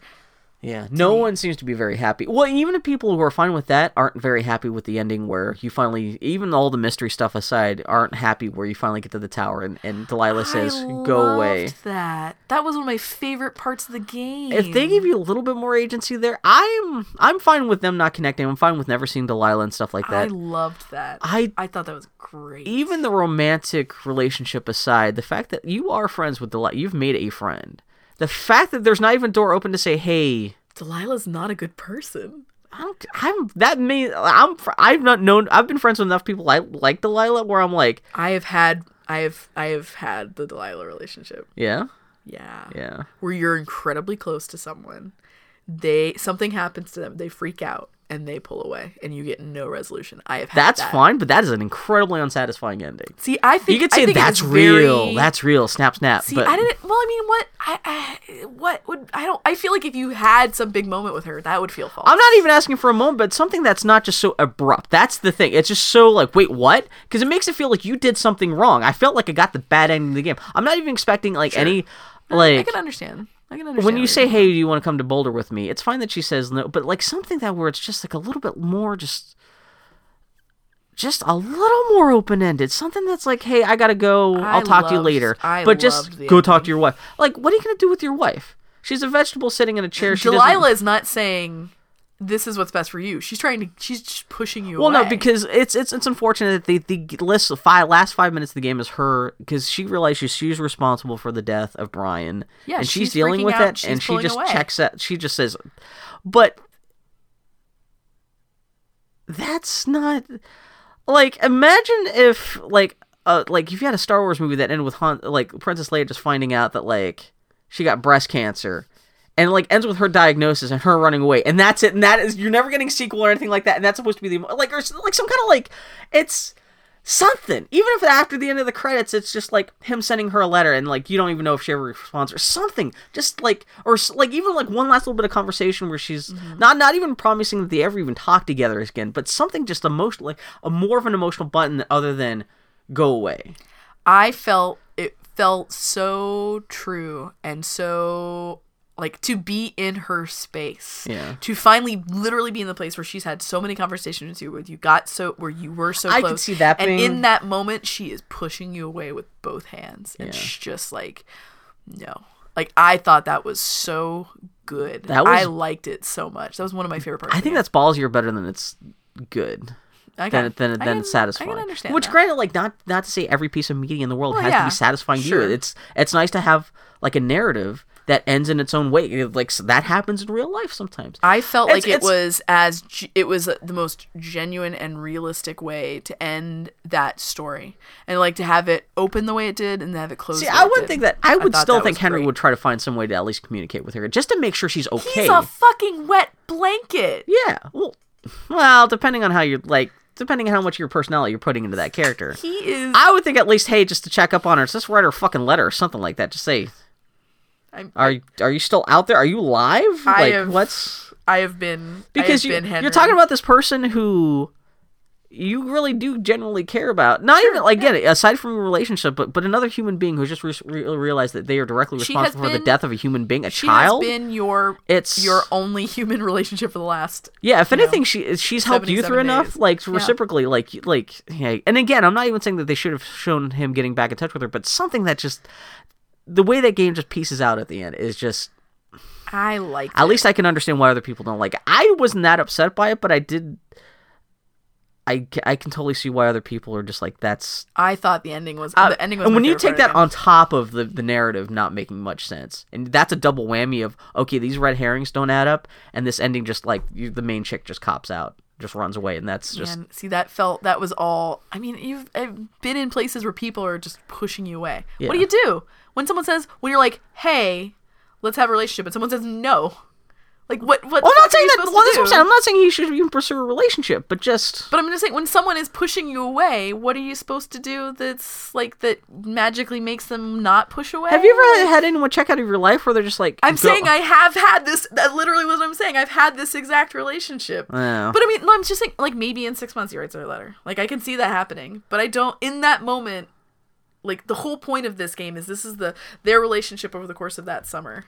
It's bullshit. I think it's bullshit. I respectfully disagree. Yeah. The ending I thought was really good. And I mean, that's a moment, like, I do recognize and respect the fact that that's a moment that happens in relationships, but for an ending of, especially after pouring 4 hours of time into this relationship and having that be the finale, that's unsatisfying. I feel like she's been pulling away, like, she was pulling away the whole back half of the game. Like, I felt like this was the logical, and the whole point is once shit gets real, she starts pulling away. Henry is alone again, and he has to figure it out. Like, that's, like, that, to me, that was the point. Let's put it this way. I poured enough of myself into...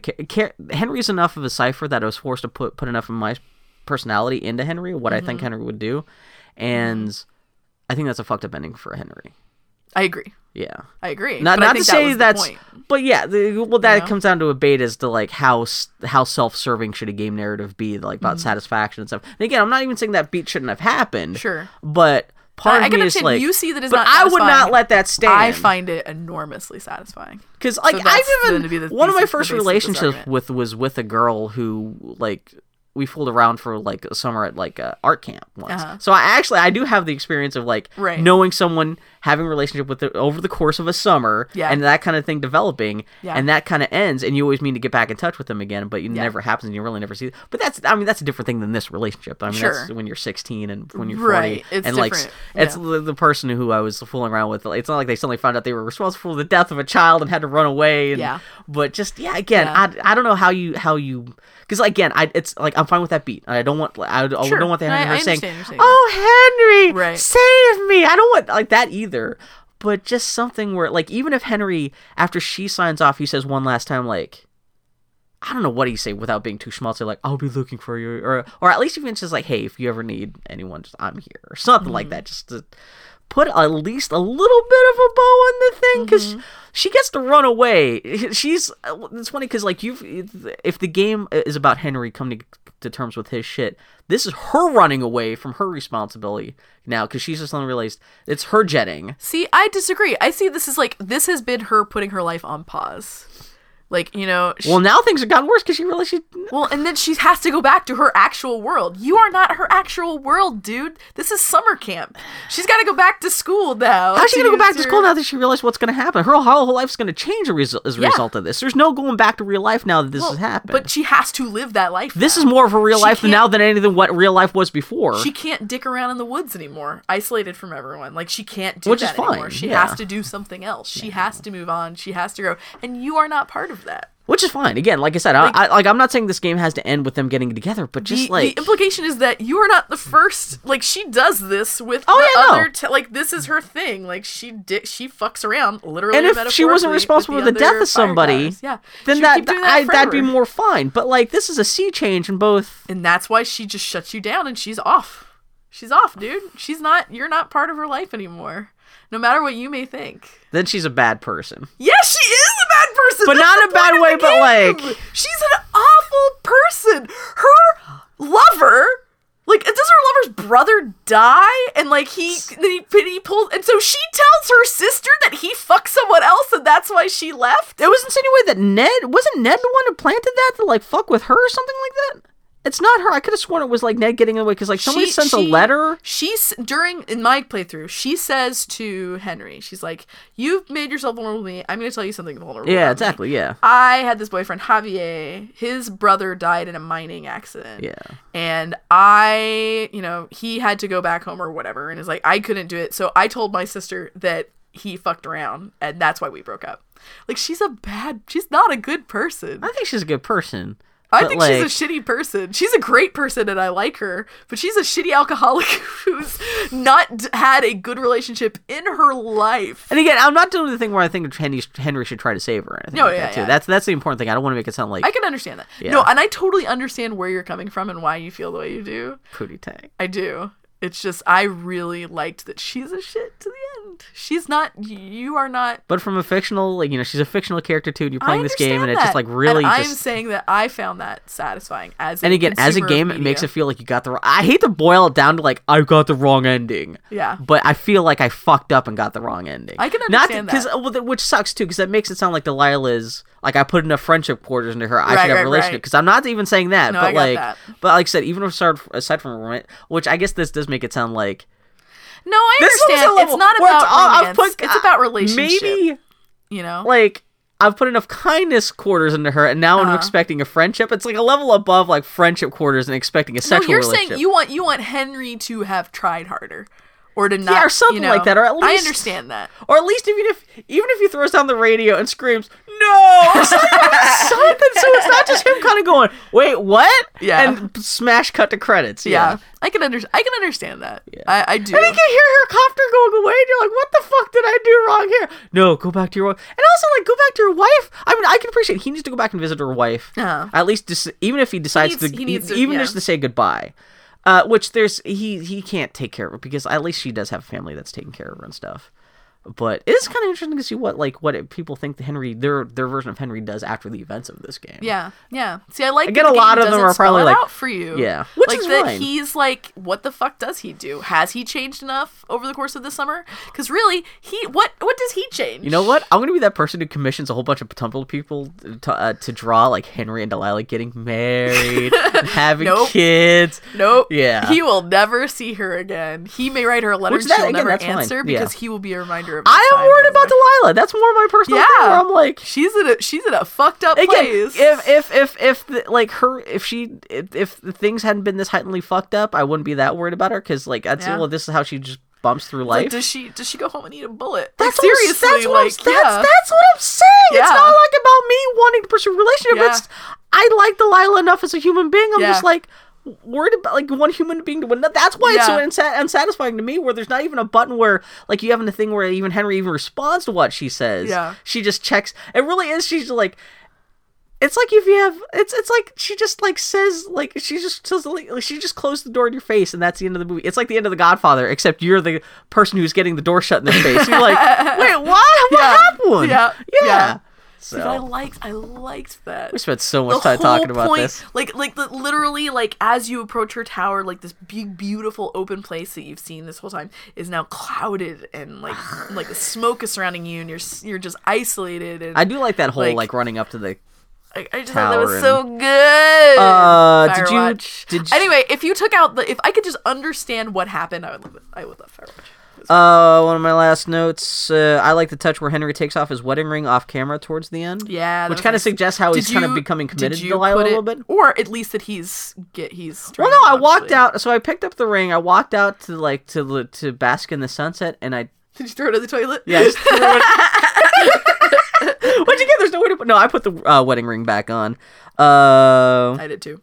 Hey, Bill, tell me about Fire Emblem. Oh, I'm sorry. Did you have something else about? I'm sorry. Nothing else. No, I'm just trying to just checking my notes to see if I know other stuff about.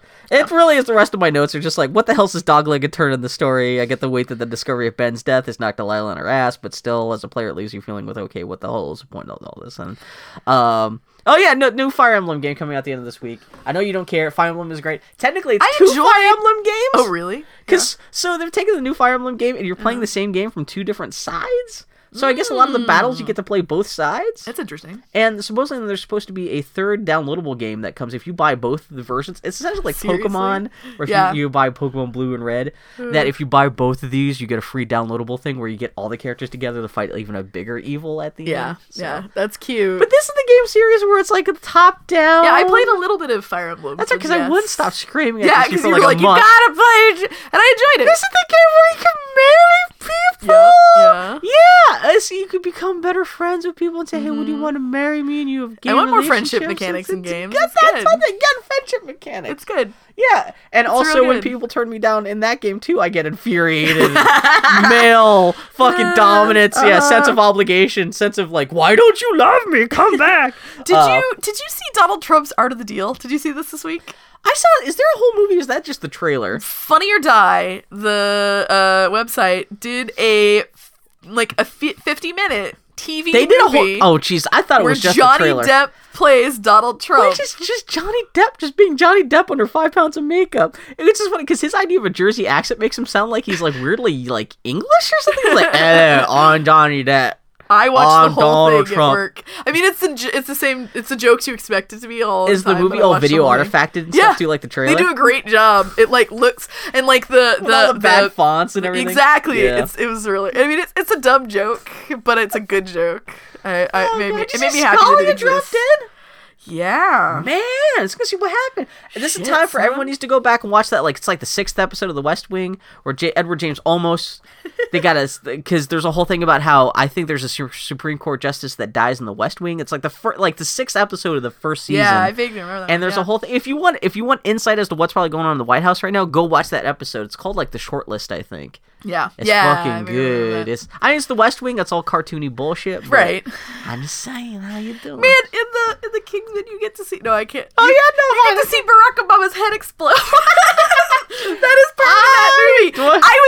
I was weirdly shocked. Yeah, by that. I was like, well, Well, yeah. Okay. Anyway, the only other media I consumed this week, and I don't have a lot to say about it, but there is I got drained by talking about Firewatch. Publisher called Youth in Decline that does. It's really cool. They kind of go to a cartoonist and say, "Do whatever the fuck you want. We'll publish it." Cartoon in Decline?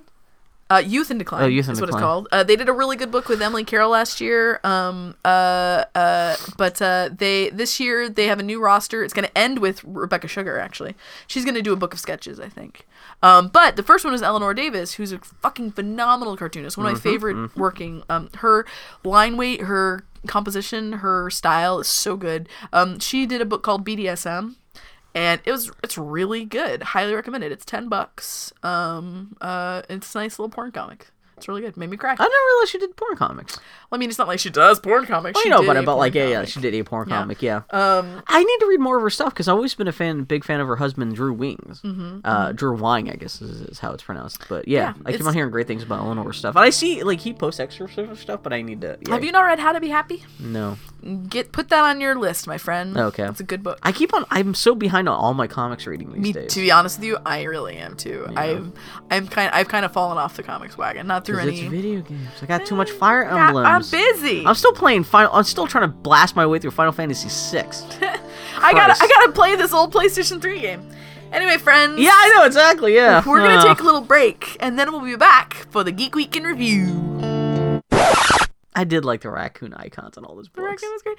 I liked the raccoon picture that is in your tower. Wait, did you? Because you missed the raccoon. Did you not have the raccoon picture? No. I had a raccoon picture in my tower. Did you take photos of the body of Brian's body? It looked like everybody did. That's what we didn't talk about. Well, that's not. Now we're talking. Well, and also we just said Brian's body, and now we have Spoilers. a spoiler after our spoiler cast version. That's the best part of the game for me is when you're walking. Maybe this is still part of the show. When you're going through the cave and you're kind of like just like making voices and stuff. When you come up, you're walking up and like the scene rises and you see the shaft of light and you're like, which is great because Henry goes, "Oh shit."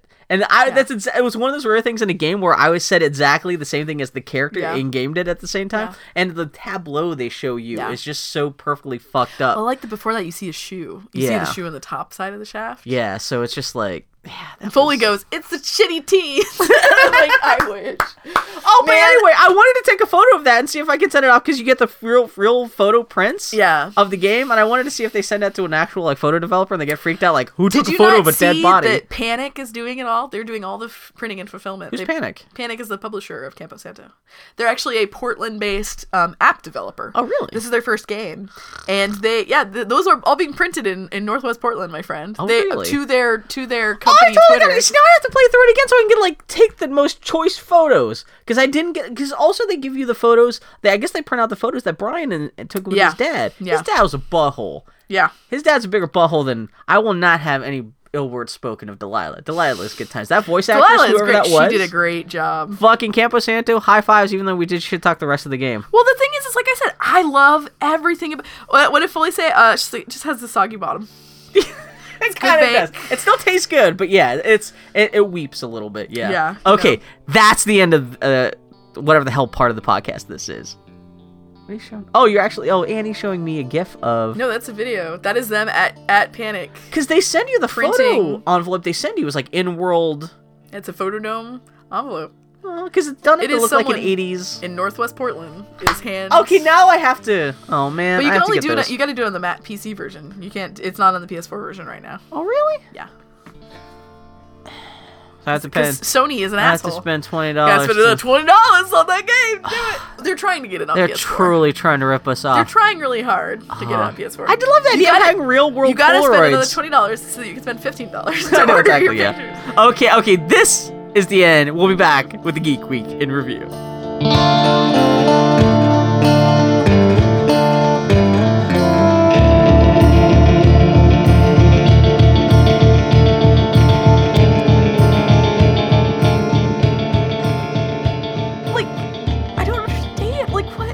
He was writing these fake reports. So the idea okay, we're still trying to figure out what's going on with Firewatch. This is not spoiler. No, we can't. No, we're done with the spoiler talk. We fucked up enough. No, I will try to make. No, but that's what it is. No, I will try to make our spoiler seal more pristine. No, stop, what we talked about right before we started recording.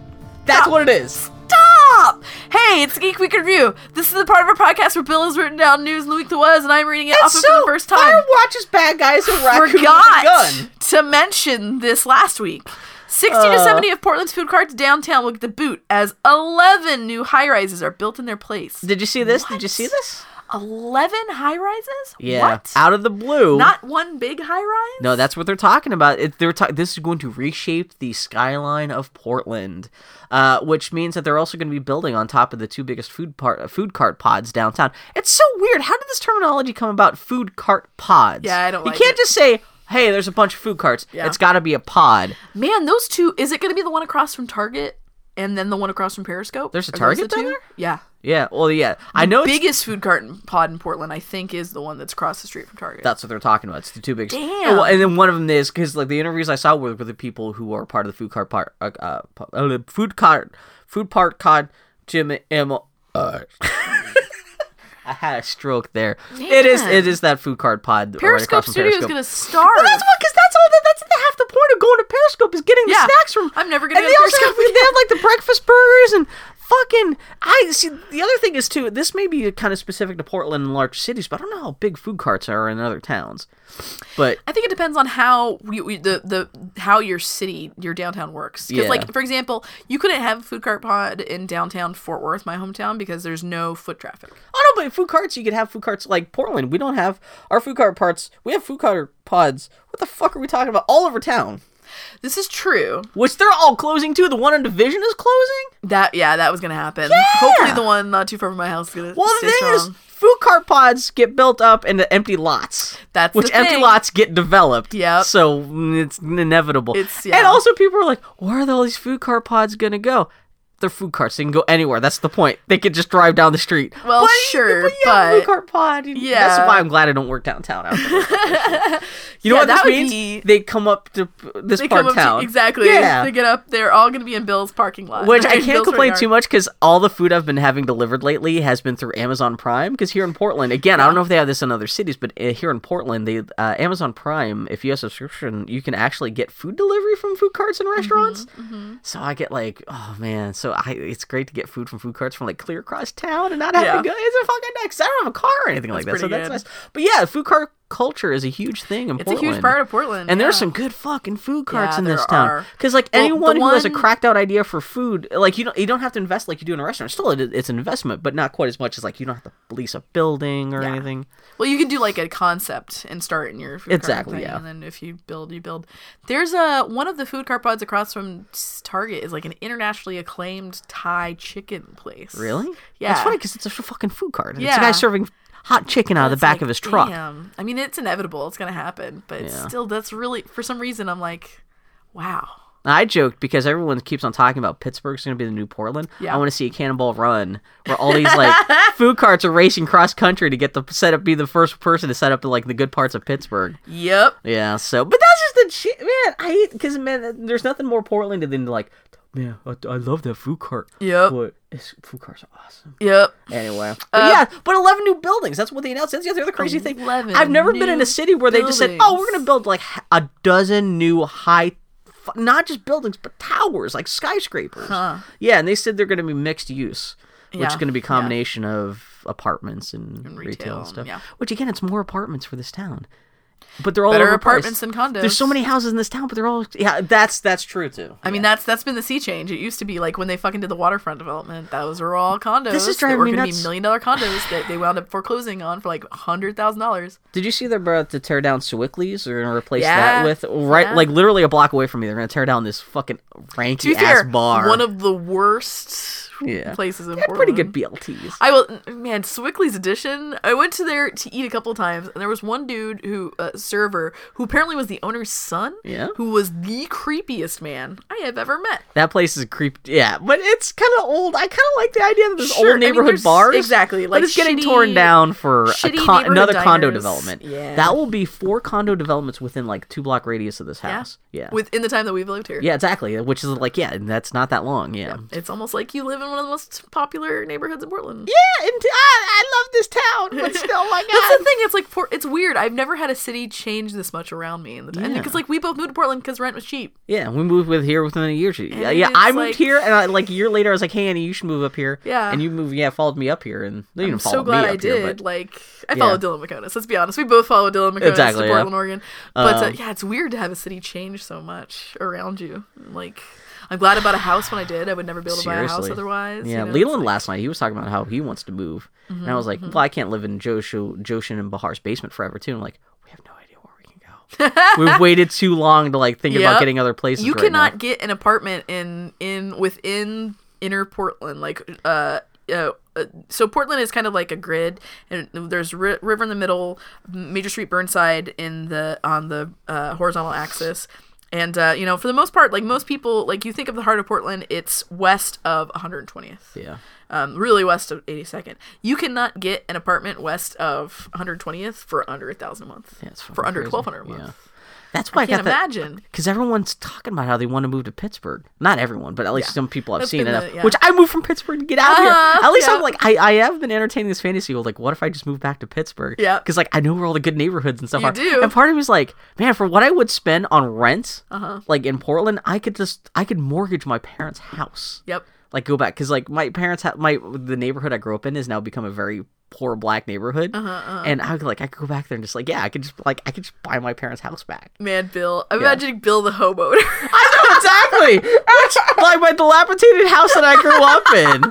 It's just filled with video games and shit like that. Oh man. Anyway, hey, did you know that Brian Fuller is heading up the new Star Trek show? What do you think? That's great.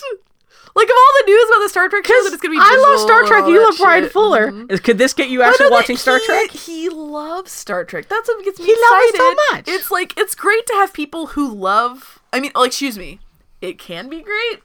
It can be dangerous. Yeah. But I like, this new Star Trek show has sounded kind of cynical because isn't it like the executive It's being produced by the one guy who's left with the movies, who doesn't give a shit about Star Trek. Exactly, yeah. It's like... This is the one first good news about the new Star Trek. And this is really... He's going to be co-creator and the showrunner of the show. So he's essentially in charge of the new Star Trek. That's great. Because, I mean, if nothing else, poor Brian Fuller has not had a lot of success in his career. Like, Hannibal is the most success he's ever had.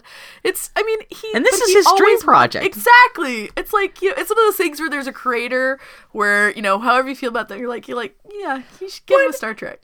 Of course, the backhanded part of this is he's making a TV show for CBS All Access. It's not going to actually be aired on normal. The first episode's going to be aired on normal TV. Yeah. But then it's going to be digital only, which we'll see how that works. Yep. We'll see, Community moving to digital only. With that, see how well that worked and other shit like that. But I mean, I will actually pay for this now, knowing that Brian Fuller's in charge. Yeah.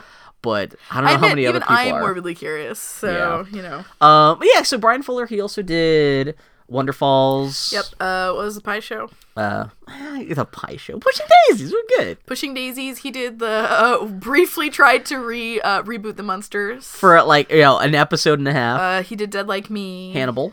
Yeah. And he got his start. His for the first two things he worked on was Deep Space Nine and Voyager. It's just cute. It's cute. And of course, everyone's like, because he's been talking about it for the longest time. If he ever was ever put in charge, he would get Angela Bassett and Rosario Dawson is in charge of the ship. Damn! And so, of course, everyone's going to make me watch Star Trek. Which I saw a clip just in the last year or so. Rosario Dawson was on Conan O'Brien, and she was joking about how she knows some Klingon phrases because she's a huge Trek fan, and so she knows Kapla, and she actually knows some Klingon phrases that I don't know. So she's more of a Star Trek fan than I am. Like, gotta get her on the show. She gotta be like head of security. Rosario Dawson, you want to be on my web series? This will be great for your career.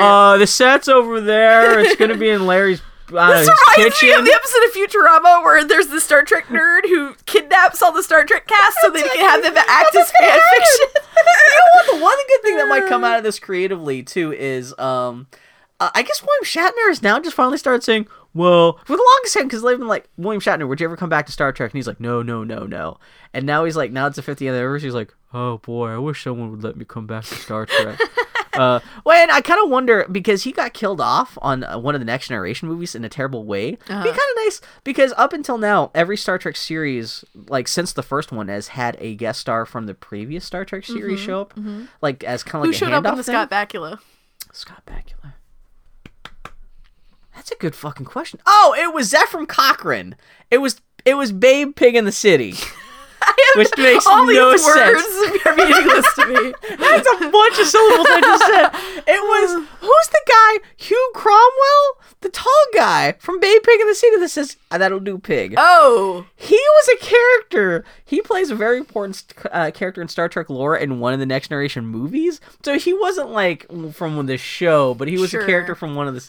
He's the guy who invented warp speed. And so he shows up like very briefly. He has a video message at the beginning. He's like, "Oh, Scott Bakula, I guess now you're Star Trek." Yeah. But like before that, like Voyager had, I think it had Quark from Deep Space Nine. Deep Space Nine had Picard show up because Wasn't Worf on Deep Space Nine? Yeah, he showed up as a major character later, but like Picard was there to show up, like for the pilot episode. He's like, and Bones from the original show showed up in the first episode of Next Generation. So he could what you do is if you can bring back Kirk in a way that like you kind of get rid of, like, overwrite the shitty way he got killed off in one of the Next Generation movies. What if they just say, fuck all of you, and it's like Simon Pegg? They could have like that, exactly, yeah. Well, I think it may have been Brian Fuller, because he was talking about what his pitch would be. I think he was the one talking about it for the longest time. He wanted essentially a soft reboot of Star Trek where it would take place 1,000 years later. And so you would still have like Klingons and Romulans and Vulcans and stuff, but you could pretty much kind of rewrite whatever's going on in the galaxy because it's 1,000 years later with like you can invent like whole new technologies and stuff. And it still takes place in the continuity, but now you have a relatively new slate of like what's going on. Maybe now the Vulcans are crazy cavemen and the Klingons are all at the opera with opera glows. And maybe humans all suddenly become retarded or something like that. That would be kind of smart because then you could theoretically still get whatever audience who like the movies who have no attachment to the show. Exactly. And they can bring somebody like you can find out what Klingons are from the ground up. And like I'd be interested to see what's going on like 1,000 years in the future after Kirk and Picard. But you could also like you don't have to know that much because it's all the continuity that like is weighing down Star Trek is so in the past that it really doesn't matter. Exactly. Yeah. So I don't know, we'll see. I think that's what he was talking about before. That's and cute. that would be a nice way to if he stuck to. I don't know. We'll see what happens. That's cute. I'm just happy for Brian Fuller. Yeah. The one thing everyone's like sad because I guess he was going to be in charge of the American Gods TV show. So everyone's like, but what about Neil Gaiman? I'm like, fuck Neil Gaiman, fuck American Gods. Yeah, I'm really glad. Apologies to anyone who loves Neil Gaiman and American Gods, but that is a bad fucking book. God damn, yeah. Episode 5, 6, 7, 8. I even took Latin in high school, and you know what? There aren't many dashes there. The fact that you read it out loud. There are only between 1 and 4 dashes that I still have to scan. Did I type it right? You did. Episode 8 is now officially filming. I'm so sorry. This all news is stuff only I care about. No, I'm excited about episode There wasn't that 8. much news this week. I love Ryan Johnson. Oh, that's right. No, that's the more important thing. Ryan Johnson's new movie is filming. Yeah. That's how I should have phrased that. Yeah. Yeah, they started filming, I guess, like in the last week or so. So, yeah, both Daisy Ridley and John Boyega. That's the Star Wars porn parody name. Oh God! They've both been posting videos of themselves, like getting buff and exercising and stuff like that. And that's cute. We'll see what happens with that. And cute. Star Wars, but yeah, it's a good week for Star Wars and Star Trek fans, which is rare. Because usually it's something good happens with Star Trek, and the Star Wars fans are like "fuck you" and vice versa and stuff. But yeah, Johnny Depp is gonna be the Invisible Man. So I think this is also the guy who Alex Kurtzman and Robert Orci, the guys who had written the Star Trek movies. I think they're producing Universal's attempt to reboot all the Universal monster stuff. And so each big Universal monster is supposed to be getting their own movie in this kind of shared cinematic universe thing. I think they announced Tom Cruise is going to be the Mummy. Sure. Yeah, that's welcome to the movies. Sure. And now have they announced he's going to be the Wolfman? No, that's the thing, yeah. I think Angelina Jolie is going to be the Bride of Frankenstein. Okay. There's not too many ladies in that cadre. No, there's not. And I think, so Johnny Depp is now going to be the Invisible Man, which is kind of... It's Johnny Depp, because Johnny Depp always does the same fucking thing over and over again. But because especially the Invisible Man may be my favorite character out of that whole group of monsters. Yeah. Because have you ever seen the original? Because I forgot You've about... spoken very highly of it, and I think you It's loaned Claude it to me, and I just Rains never in the watched original it. version, and he's just so kooky. It's the funniest Universal horror movie, but it's also the creepiest because Claude Rains is an actual psychopath in that movie. And Johnny Depp, Johnny Depp wouldn't be terrible. You know exactly what that performance is going to be like, even if he's mostly just not there and it's just like CGI hat floating in the sky. But he's going to be like, hey, I found this. How did we get a point where I respect Johnny Depp more of an actor than you do? It's not even like I hate Johnny Depp. It's just he's so one note. He hasn't like really tried in a movie in a long time. Every time I see him, he's always just like, it is a funny hat. It's always some kind of weird accent, but he's just sleepwalking his way through roles. Right. So I don't know.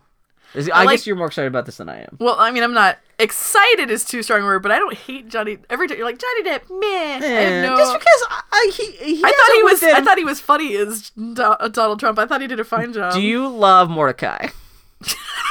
How much do you love? Is your favorite part of the things I bought at Cheats that Mordecai the poster in the background? Yeah. I need to figure out who's gonna be the Wolfman. If it's Tom Hardy, I will never lack for masturbation material for the rest of my life. My wanktuary will be filled.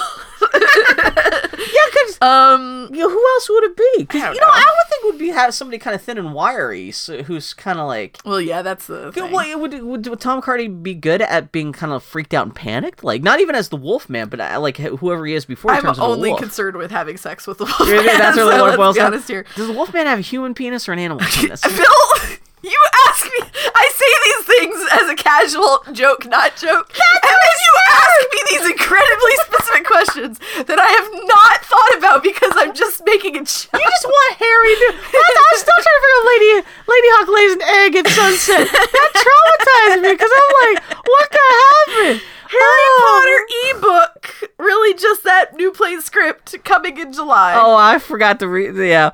Tell me more about this. Yeah. So they're releasing because there's going to be Harry Potter and the Cursed Child, which is the play about Harry Potter's son going to Hogwarts and dealing with being Harry Potter's son at Hogwarts and dealing with some sort of blah, blah, blah. They're releasing the screenplay, or not the screenplay, the script. Yeah, as an ebook. It's funny because even the ebook, actually, there is going to be a print volume. I actually already pre-ordered the print version, which ships like the day that the play is supposed to first be performed. Yeah, it's funny because on the cover it doesn't say the 8th Harry Potter book; it's the 8th Harry Potter story. Because I think they're trying to get around with it. It's not really a book. It's just a printed copy of the script. Well, and also there's like the stories are, because there's the books that are the series. Yeah. Well, that's a good point. It would be disingenuous if she wrote let's say she wrote a book version of Fantastic Beasts, Where to Find Them. It would be disingenuous to call that the 8th Harry Potter book. Yeah, even though it takes place in that universe, and even though it is about Harry Potter like characters, like specifically characters you've seen, because technically the main character would be the son who gets shown for 2 seconds at that. What? So I guess this is the events of that same day, because I saw this also takes place 19 years later, which is the same amount of time that's when the epilogue at that last Harry Potter book takes place. And isn't that epilogue about Harry Potter seeing his kid off to Hogwarts? So it's about that kid going like Severus. Shit start off like 10 seconds later with like, and then Harry Potter's kid got on the train, and then he met his new best friend, and blah blah blah blah. Yeah. So it'll be interesting to see. Yeah. I'm curious. Do you have any hopes or dreams or aspirations? I'm just sad because I really wanted to have overweight, balding, bearded, Quidditch dad Ron Weasley. Didn't they do that the first? Because I remember they shot like the ending of that last Harry Potter version, the movie, the first time, and they went back to refilm it for some reason. I could have sworn there was a version where you had like Rupert Grint like with the. I vaguely remember it too. Well, yes, but I specifically wanted sad Quidditch dad. Ron that's Weasley. that. Yeah, it's like I had a very particular headcanon. It's weird because I totally replaced Emma Watson with Helen Mirren in all those shots. Like even in the finished film, you go back and Helen Mirren's like, "Oh, Harry." Wow, here's a sentence that I hope makes sense to you, Bill. The mystery of who played Boshek. Tell me about Is Boshek your Shrek fan character? No, Boshek is a character who I never even knew had a name until this week. So there is a character in Star Wars. I should have known this was Star Wars. The first movie. So when they go to the Crazy Monster Bar at the beginning of the movie, Mos Eisley Cantina. I know that much. So there's a part where Obi-Wan, he's looking for a pilot to take them to go to Alderaan, I guess. Yeah. And so he's talking to a couple different pilots, and the first pilot he talks to is this kind of guy with like a little bit of he's got sideburns and he's got like this green jumpsuit on, and he kind of says something like, you don't see what he says, but he's kind of like saying, well, no, I can't take you, but he like kind of points his thumb at Chewbacca and says, that guy might be able to help you out. And which in Canada, technically a big character, he's the guy, if he had accepted the job, he would have been the Han Solo of that story. Yeah. Or like, the whole story would have really been different. Right. But he's the guy who says, I can't do it, but hey, well, how about that Han Solo Chewbacca guy over there? You should talk to them, which of course sets the whole story in motion. And so, but no one, for some reason, no one can figure out who, like, he's not, the guy who played that guy is not listed in the credits. And so it's been a mystery for 30 years that people are trying to figure out who played, it's just the most random, it's the guy, who played the guy who would be Han Solo. That's been the whole, like, Right.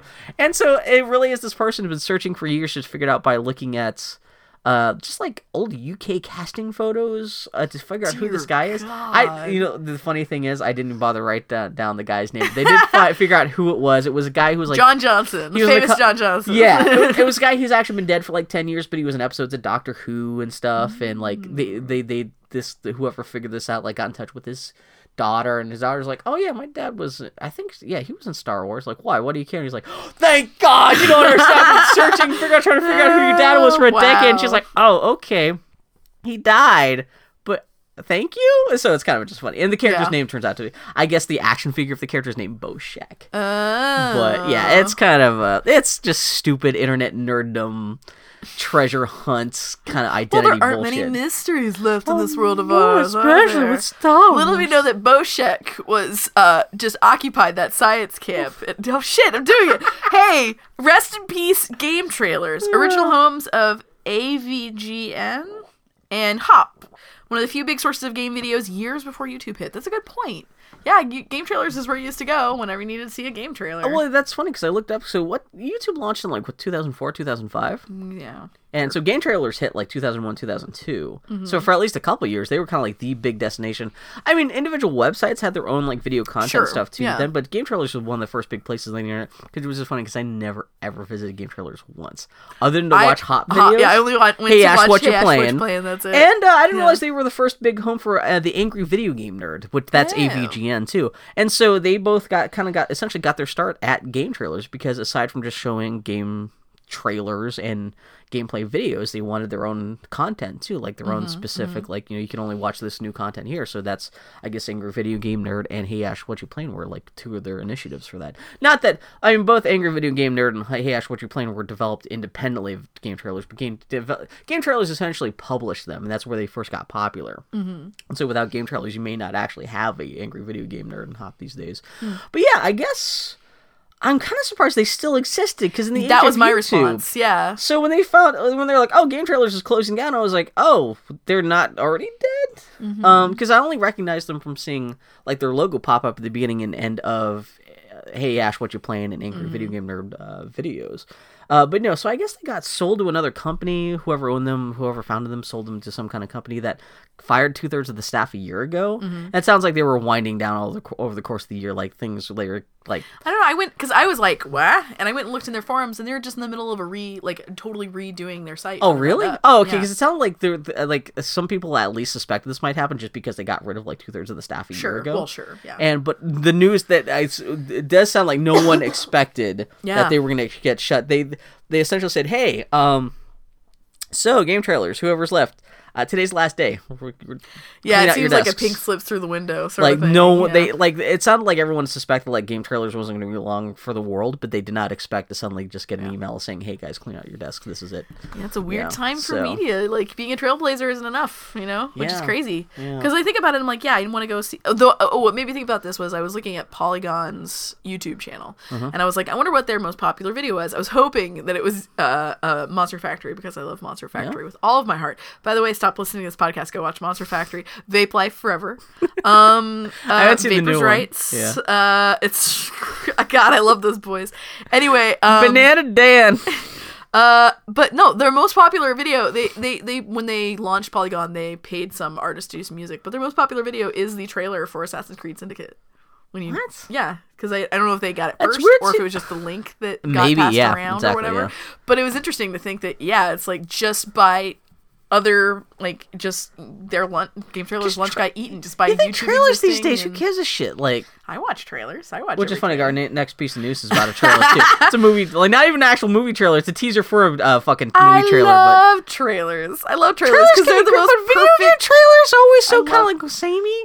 But if you said, "Oh my God, there's a Mass Effect 4 trailer right now," exactly, Bill. But Assassin's Creed, when there's already been 18 quadrillion of those games. Well, see, Assassin's Creed is usually interesting because, like, what song will they pick, and like what kind of visuals will they play with, and what glimpse of characters will I get to see? I would have thought it would be like a Call of Duty game if you're talking about like the upteenth entry and then like a long-standing.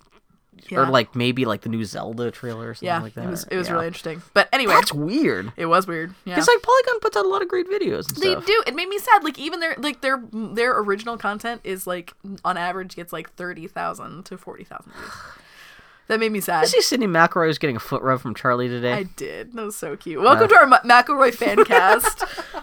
Lady Ghostbusters trailer coming 3/3. So there was this, a teaser trailer for the actual trailer that's coming in like 2 weeks.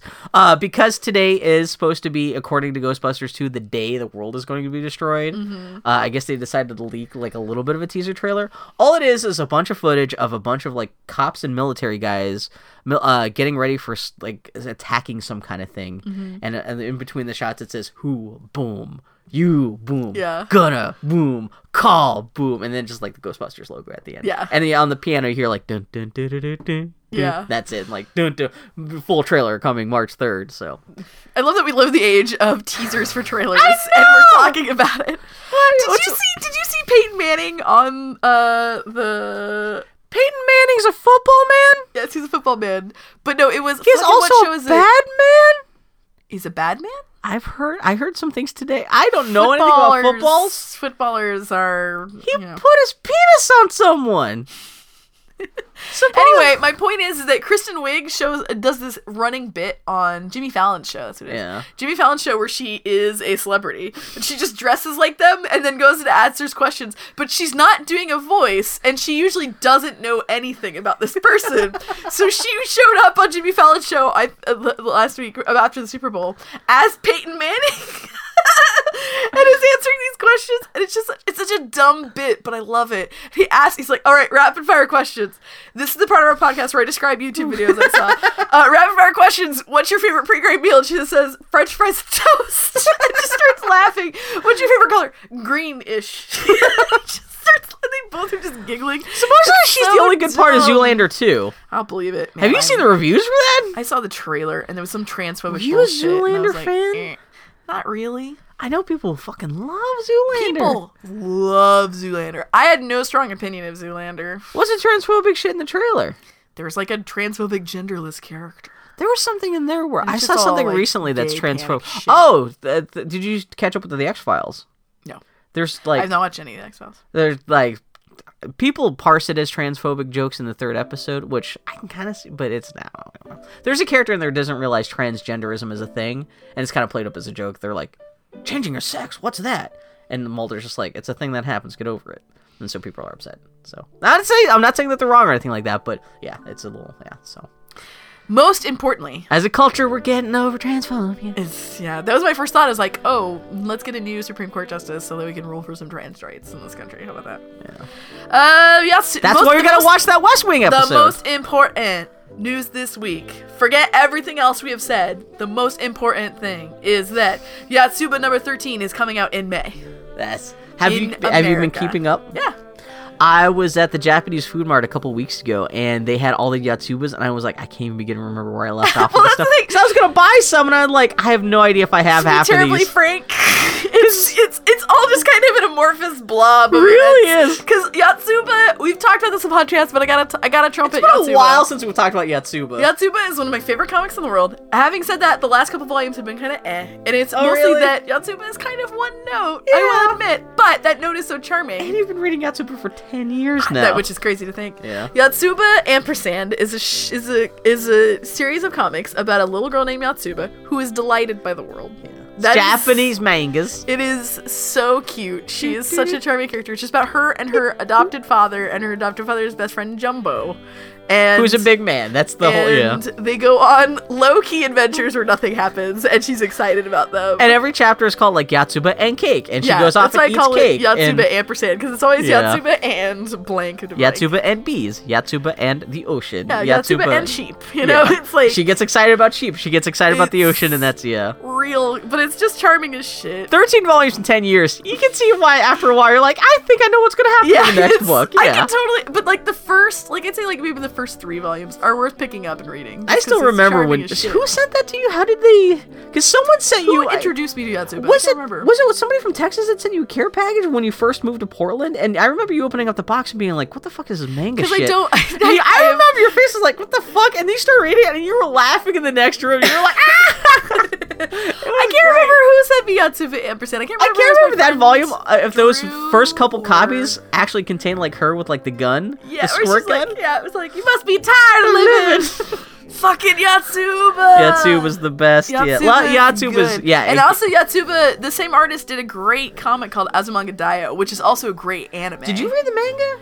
Yeah. I can't remember if you ever had the comics. I've read both the comics because the anime is fucking hilarious. The anime, and it makes me want, irrationally, a Yatsuba anime, even though it would be a totally different energy. Yeah. Because the whole point of Azumanga Daioh that makes it so charming is it's this great ensemble. Yeah. And Yatsuba is not. Yatsuba is genuinely Yatsuba being delighted that there is an ensemble. I learned from Azumanga Daioh that people from Osaka are stupid and from the South.